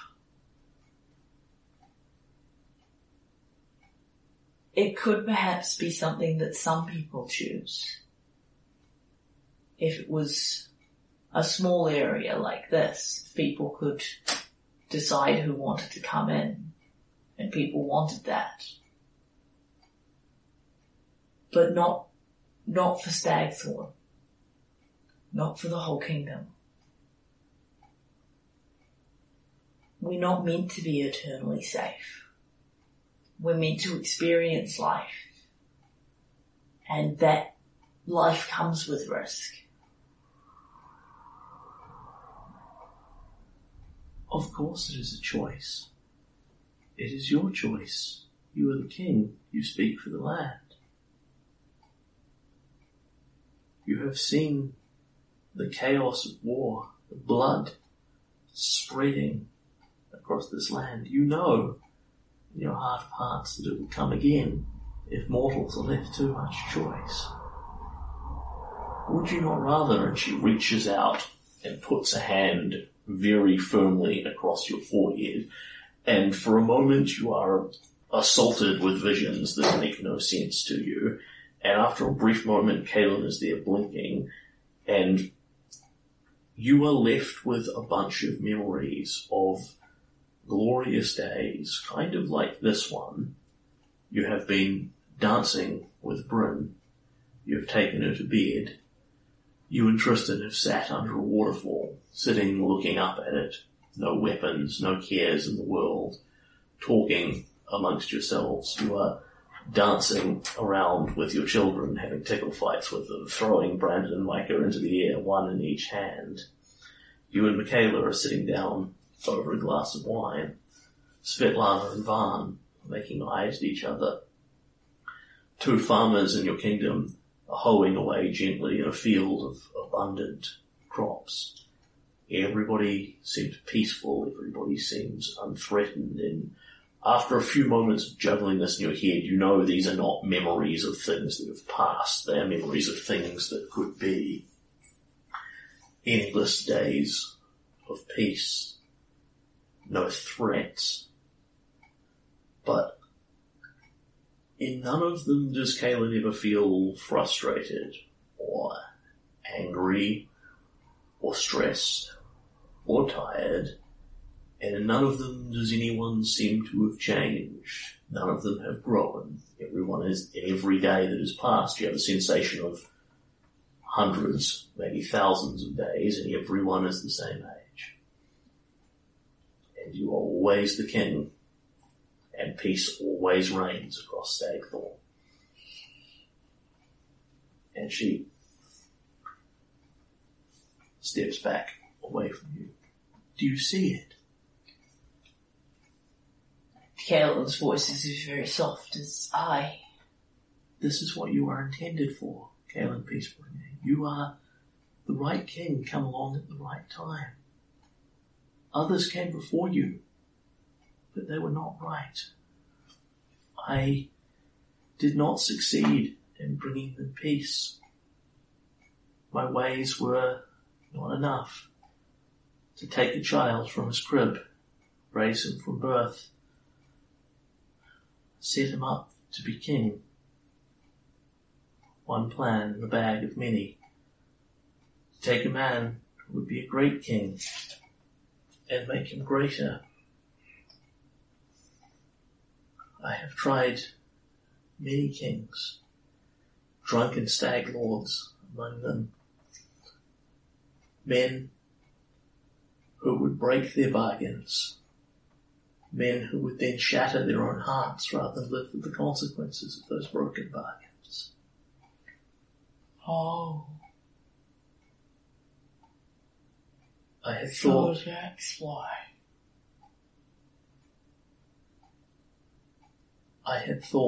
that I would make Castruccio understand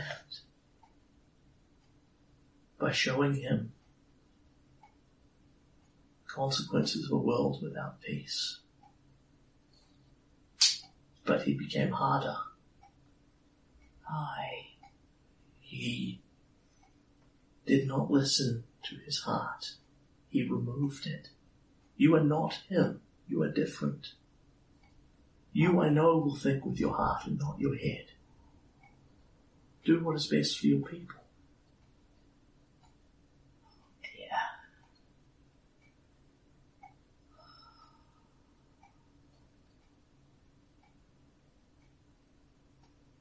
Who came upon Cassiopeia Ravetti in the woods? My redcaps. set to hunt. Castruccio and I had a bargain. I brought him aid. I would bring him peace. And yet he grew ever more weary of it. I Could not. The glass had not grown far enough. Even the holes he had prepared. I did not have the strength to bring him peace. I had to find another way to show him. So you showed him suffering. That he would claim peace in the end. But instead, he made himself a man of war. He was a broken man.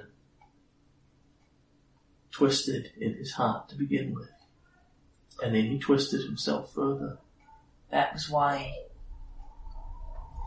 he wanted us to be at war. Not every would-be king. He wanted there to be war. Not every would-be king has the strength for peace. So that the river kingdoms would not know peace, so that the stolen lands would not know peace. Some kings have a heart only for war. I had hoped with many choices rather than one. They would settle the Stag Lord, Agrolka. They proved unsuitable and unneeded. And what's her name? What was the Centaur Queen's name? God, I can't remember, but I know the one you're talking Yeah. about, and yes. Yeah. The Centaur Queen. She was too interested in fighting. Always possibilities that I would not have to use. I would have to prepare many kings to find the one. Those who still live are no longer needed. You are Kaelin Peacebringer. You are the king of these lands, and you will bring peace to Stagthorn. I will return Triss to whence he came. His use has come to an end at this point. He is not the one to be king, it would seem. It's hard, you know, it never gets any easier. Trusting someone that you shouldn't have trusted never gets any easier.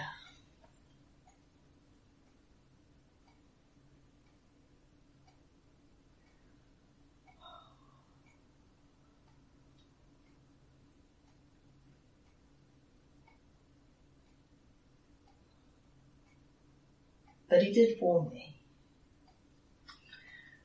It was fair enough. I'm sorry. You've done a lot for me and I've done a lot for you, but it seems that we never really knew each other at all. I always feared that that might come to pass. I'm not the king you've been looking for. I want my children to grow up, to grow old. To suffer and to die? That's part of life. It does not have to be that way.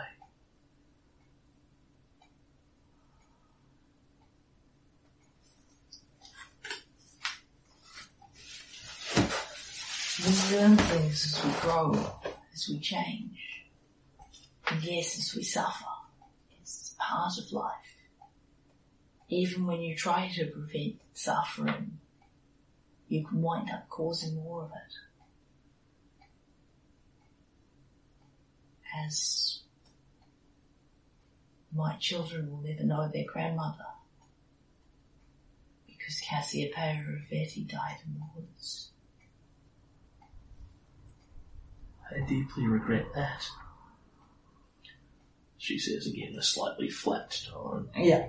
But it is beyond me to reverse the flows of time, even in this place. You've done a lot for me, one way or another. I owe you a great deal. But this road is one I cannot walk down with you. Will not walk down with you. I am a mortal man. I was always a mortal man. That is what I am meant to be. Your words sound somewhat like the Clockwork Kings. To be unchanging is to stagnate. You have seen what ruin it brought him. This is not a difficult choice, Caleb. No. Listen to your heart. You have always chosen peace before. No, Choose it now. no, it's not. No. He chose. You're making the same mistake that he did. He found a way to remove his heart, to make himself immortal, to give up his proper destiny. This is another road that leads to that. And she goes absolutely cold, and the closest you have ever seen her to a screaming fury as she just retracts from the table and goes cold and almost spits out her voice. I did not remove my heart. No. No, I'm sorry. I am what I am. I know. But I'm sorry that I offended you.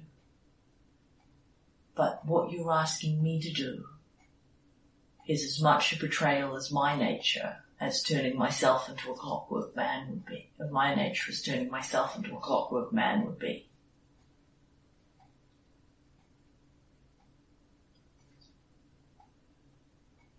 Nerissa was made to be a creature of peace. But I am so much more than her now. I am no longer merely that which remains. I am Titania. I do not have to watch the world. I can touch it now. Kaelin, Peacebringer. She takes your hand. Peace will happen. It cannot be averted at this stage. Must your people suffer to make it so? Will you not do as you have said? Let me work my will to bring your land peace. Have I not done it well before? You've helped me in the past. You've helped us in the past, and I thank you for it. By the king's will, I have stretched my tendrils across this land. I have grown the glass. I have prepared the way for peace. And as I am the king of this land, I say, no. No. Caleb lets go and it steps back. No. Not that way. And she flinches at the nose.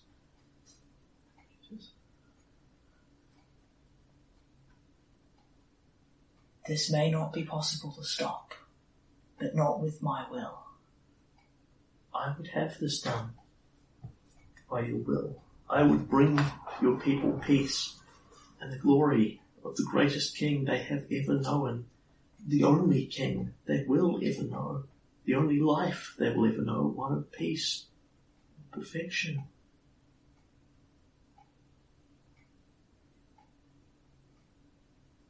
I know that's what you want, but it's not what we want.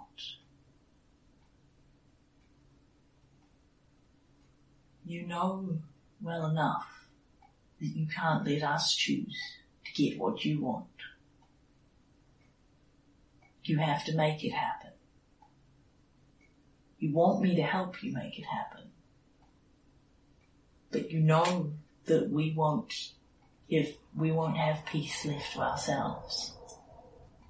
And we would rather make that choice than have someone else enforce peace upon us. You need do nothing but allow it. I know. But I won't.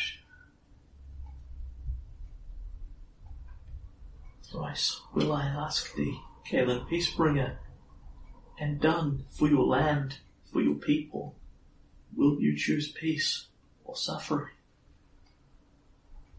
For my land, for my people, myself, I choose life and the suffering that comes with it. So be it then.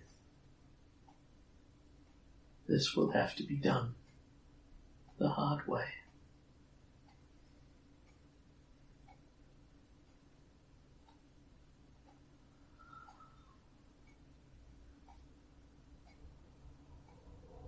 I take back my mark.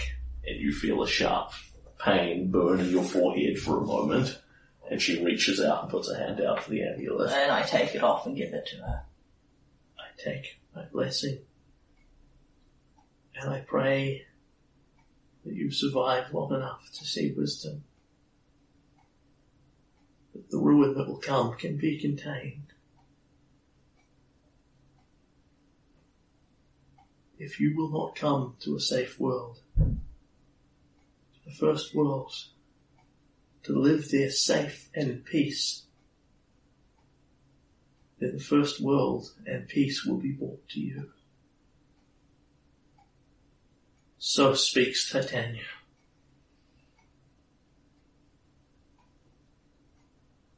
And the amulet goes crunk in her hand.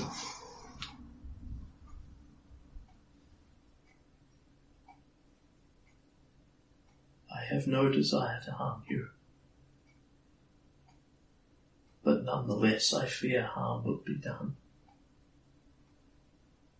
She looks to the door and it opens back into the town hall.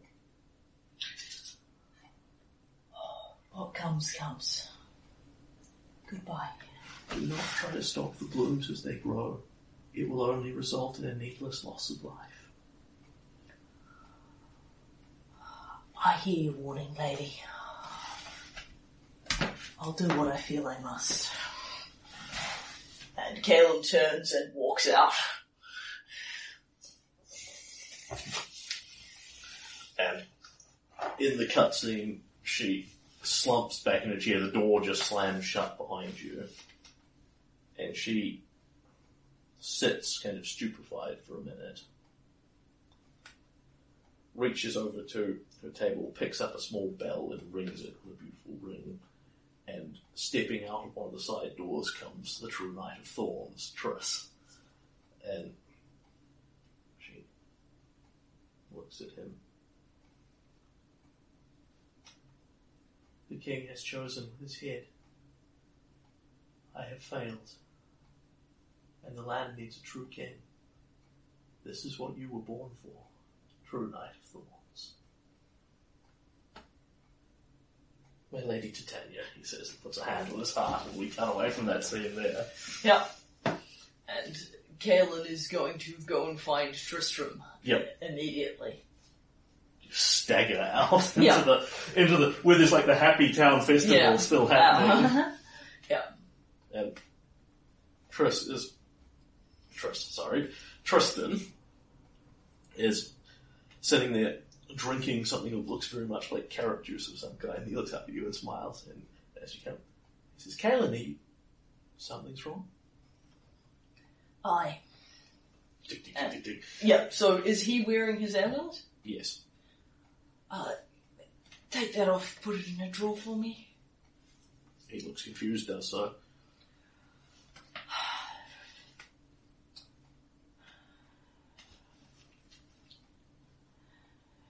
You know how sometimes you've got two sides and they're getting along, and then they go to war and you have to choose one of them? What's happened? I found out some stuff. Who killed Cassiopeia Ravetti, left Bryn alone in the woods? Who sponsored Castruccio Ravetti and then got why Titania and Eravetti didn't get on, what the glass is for. You've had a very busy afternoon. Aye, you could say that. What's happening? Titania and I have reached a parting of ways.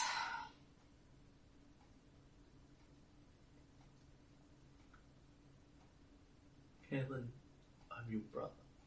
Your friend, at least. You're my brother. I'm here. Tell me what's happened. And I will tell him what she told me. Yep.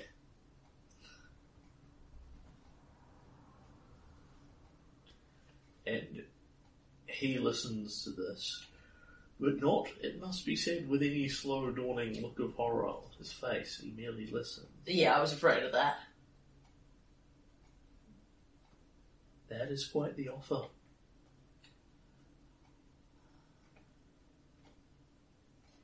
I thought it's something that you might be interested in. Do you believe that Titania doesn't have the power to enforce it? I believe that because I told her no, it won't happen as quickly. Yes, the king is the land. Your will dominates here. For you speak for your people, you speak for the land. She cannot do as she will, despite the power. But she has a lot of power now. A lot of power I helped her get. And it's a time of peace. As it happens, you misunderstand my question. I didn't ask whether Titania has the power to make her will happen. I asked whether you believe that what she offered was true, that she can bring Stagthorn to peace and prosperity forever. Aye. Absolutely. I saw it. They looked happy. Very happy. I don't know how I'm going to get him out. Then what cost?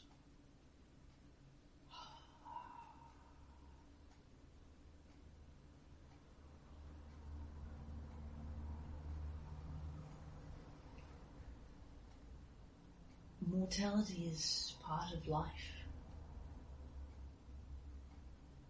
For us, we live, we die, we go to the gods. Suffering brings learning. It's not necessarily the same for you.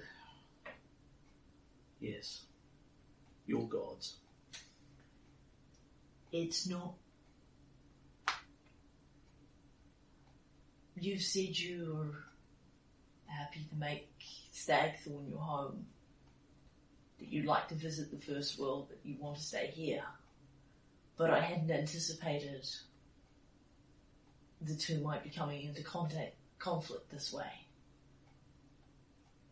That's a hard choice.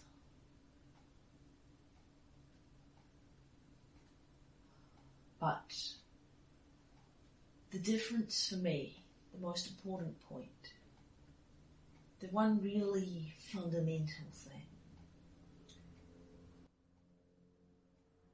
is that I told her no, and she's going to do it anyway. Ultimately, she cares more about what she wants, than she does not just about what I want, but that about what anyone here wants. She knows full well that mortals won't choose eternal peace. Not most of them. And she's going to give it to us anyway, whether we want it or not. She is her nature. She's a fae. She cannot be otherwise. She wants what she wants, and she's prepared to do whatever it takes to get it. This is what Oberon meant. That nothing will happen. Nothing will happen ever again.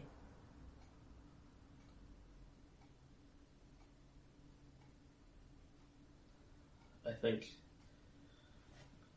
there is a long and lengthy debate about whether or not this is the wisest course of action, but assuming it is, brother, how do you intend to stop the god from doing as she will? I'm not sure that I can. We cannot slay her. And Lord, I don't want to. I don't want her to... I don't even want necessarily to take back the power that she's got. And he, at this point, looks horrified and stares up at the heavens. No. No, damn your eyes. They offer choice to mortal heart in the form of a sword.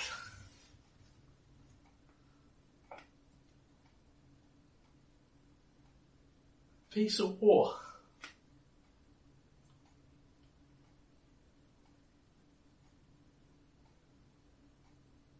Is that why the swords? Don't tell me it's so I can kill Titania.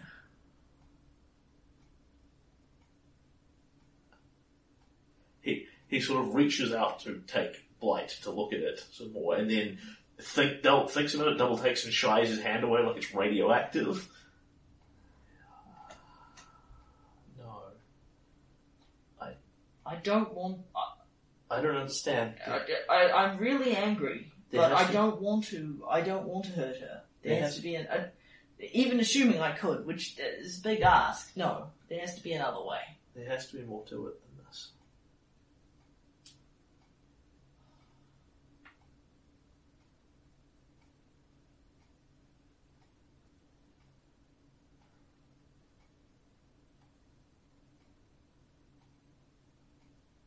But Mark's gone. Aye. Like I said, we've come to a parting of the ways. Only Aristotle's remains.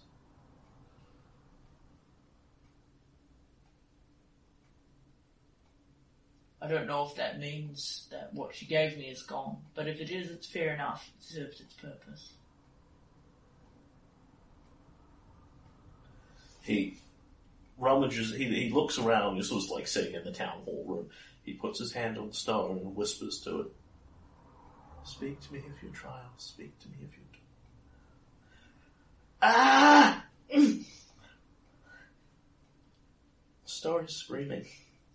Oh. I'm sorry. I can't hear the words. Something's...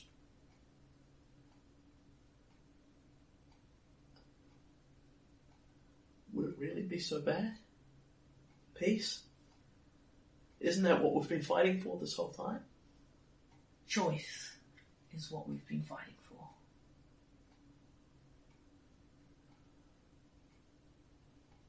It's... As a king, I make a lot of decisions for people. But I don't tell them they have to live here if they'd rather live somewhere else. I don't tell them...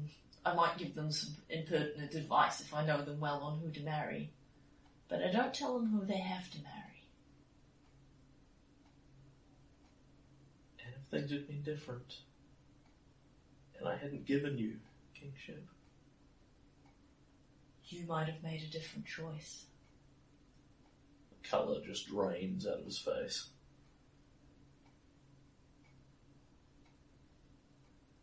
Maybe the choice that you were put here to make.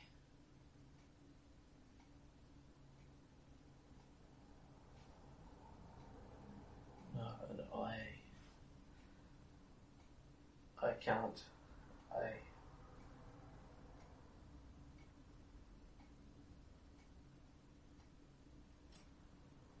I'm sorry, brother. And he gets up and walks out. Yeah.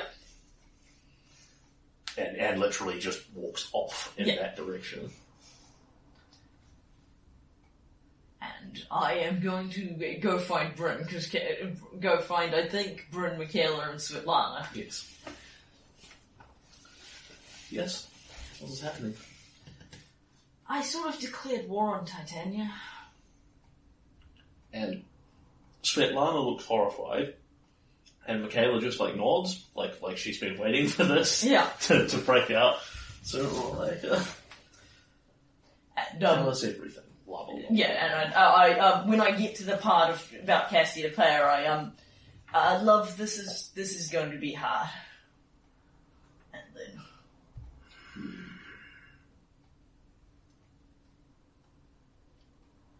So then, whatever else, she is a murderer. I don't think she realised that was about all I took from the conversation, but yes. But it's all kind of a piece. She's interfered to hurt people and she's interfered to help people. She's done what she has to do to bring her vision of the future to life. To make a place where everything is peaceful and everyone is safe. She was the green-haired woman from the Stag Lord's dreams. I always knew that. I always knew that she was trying to find a king. The provider of Agrorka's amulets. She tried to tell me that they were different when I first talked to her, but I knew she had been behind all of them, that she wanted something from me. But I thought it was something that I could give her. And now, as I sometimes do when I trust people, I wish that I hadn't, but... Kaelin, this is not your fault, says Svetlana. This Narissa, this Titania, has been working on this plan for longer than you have been alive. For several lifetimes, by the sounds of it. If not you, someone else. Someone would have to make this choice. Someone already has. That's why he had to be at war with us. So To fight peace. So that there was always war. And he would not have expected you to make the decision you have. I'm somewhat surprised myself, says Michaela. You have always chosen with your heart instead of your head when it comes to dealing with Castruccio Ravetti. He asked me for things that I wasn't prepared to give him. And so has she. For all that they opposed each other so very violently. And she didn't like hearing this. But it doesn't mean I'm not going to say it. From my mind, it's very much the same choice that they've made. Life is life. And there is no way that I've run across, and I don't think it's just a matter of not looking, to give up mortality and keep humanity. Be unchanging is to stagnate. And ultimately, anybody who tries to make other people's choices for them has gone very far astray. If you just wanted to make a bottle and whoever wanted could go in it, then I've no problem with that. But she wants to do this for us whether we want her to or not. We will fight her like we would fight any enemy. I don't know if we can. Yaristel would not charge our kingdom with more than it could bear. There is a way, and we will find it. I hope so. Whatever is happening here, she clearly does not have the power to arbitrarily enforce her will across the land, or we would already be in a bottle. Aye, but it's going to get harder from here. She said that there would be a price. She doesn't want suffering to come, but she said it would come of my decisions not to help her do this.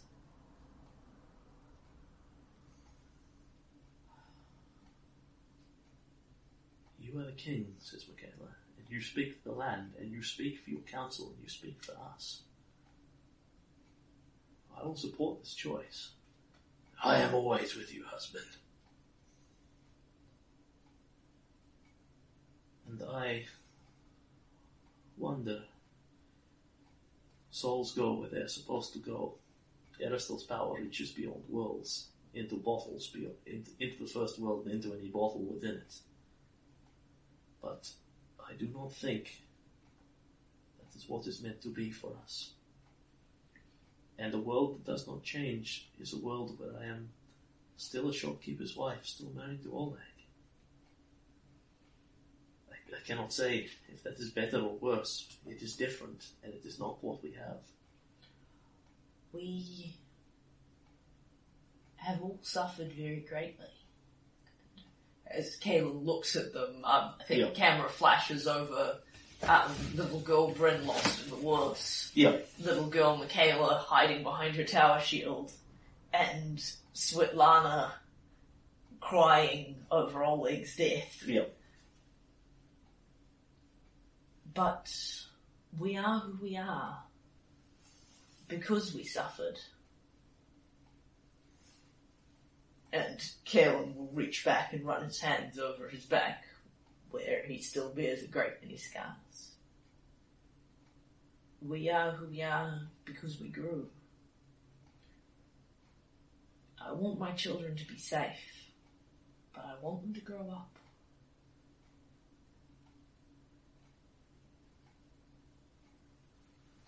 And one day I want one of them to be king. I never planned on doing it forever. I knew, I think, that you would be with me.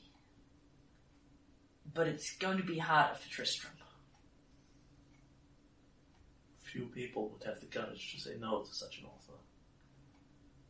And it is not within his nature to turn down peace. And ultimately, this is not, I think, our proper destiny. She wants to give us a gift, but it's not one that's right for us to accept. But I'm not so sure that it's not his proper destiny. Maybe he was meant to live forever in a peaceful world.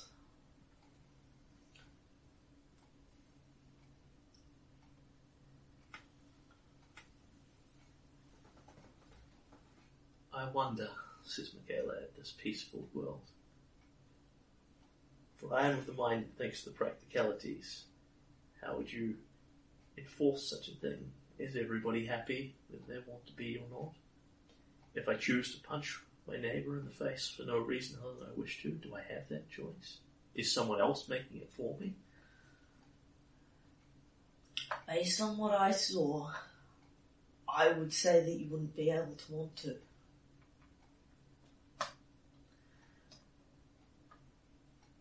We'd be happy, but we wouldn't be free.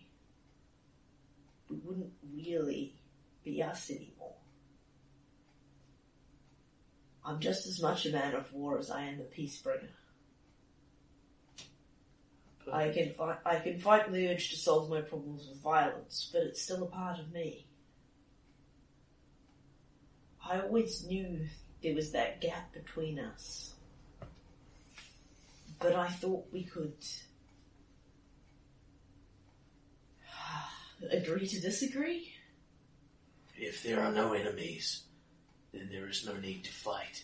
If there is no hunger, then there is no need to hunt. But is that better? I think it's a price that's more than we're willing to pay.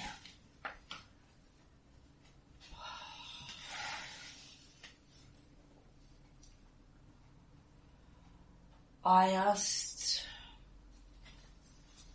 you to accept Satan's help, and here my eyes flick to Bryn and Michaela. I think you will now find that that power has been withdrawn. Michaela sort of thinks for a moment and then winces when I looked at what was not. Too many lives. Something is wrong. I'm sorry. For better or worse, I feel nothing. Aye, it wasn't. But for whatever happens, I don't forget what you did to Cassiopeia. There's a price for all things. But she helped us starve off Dravul. And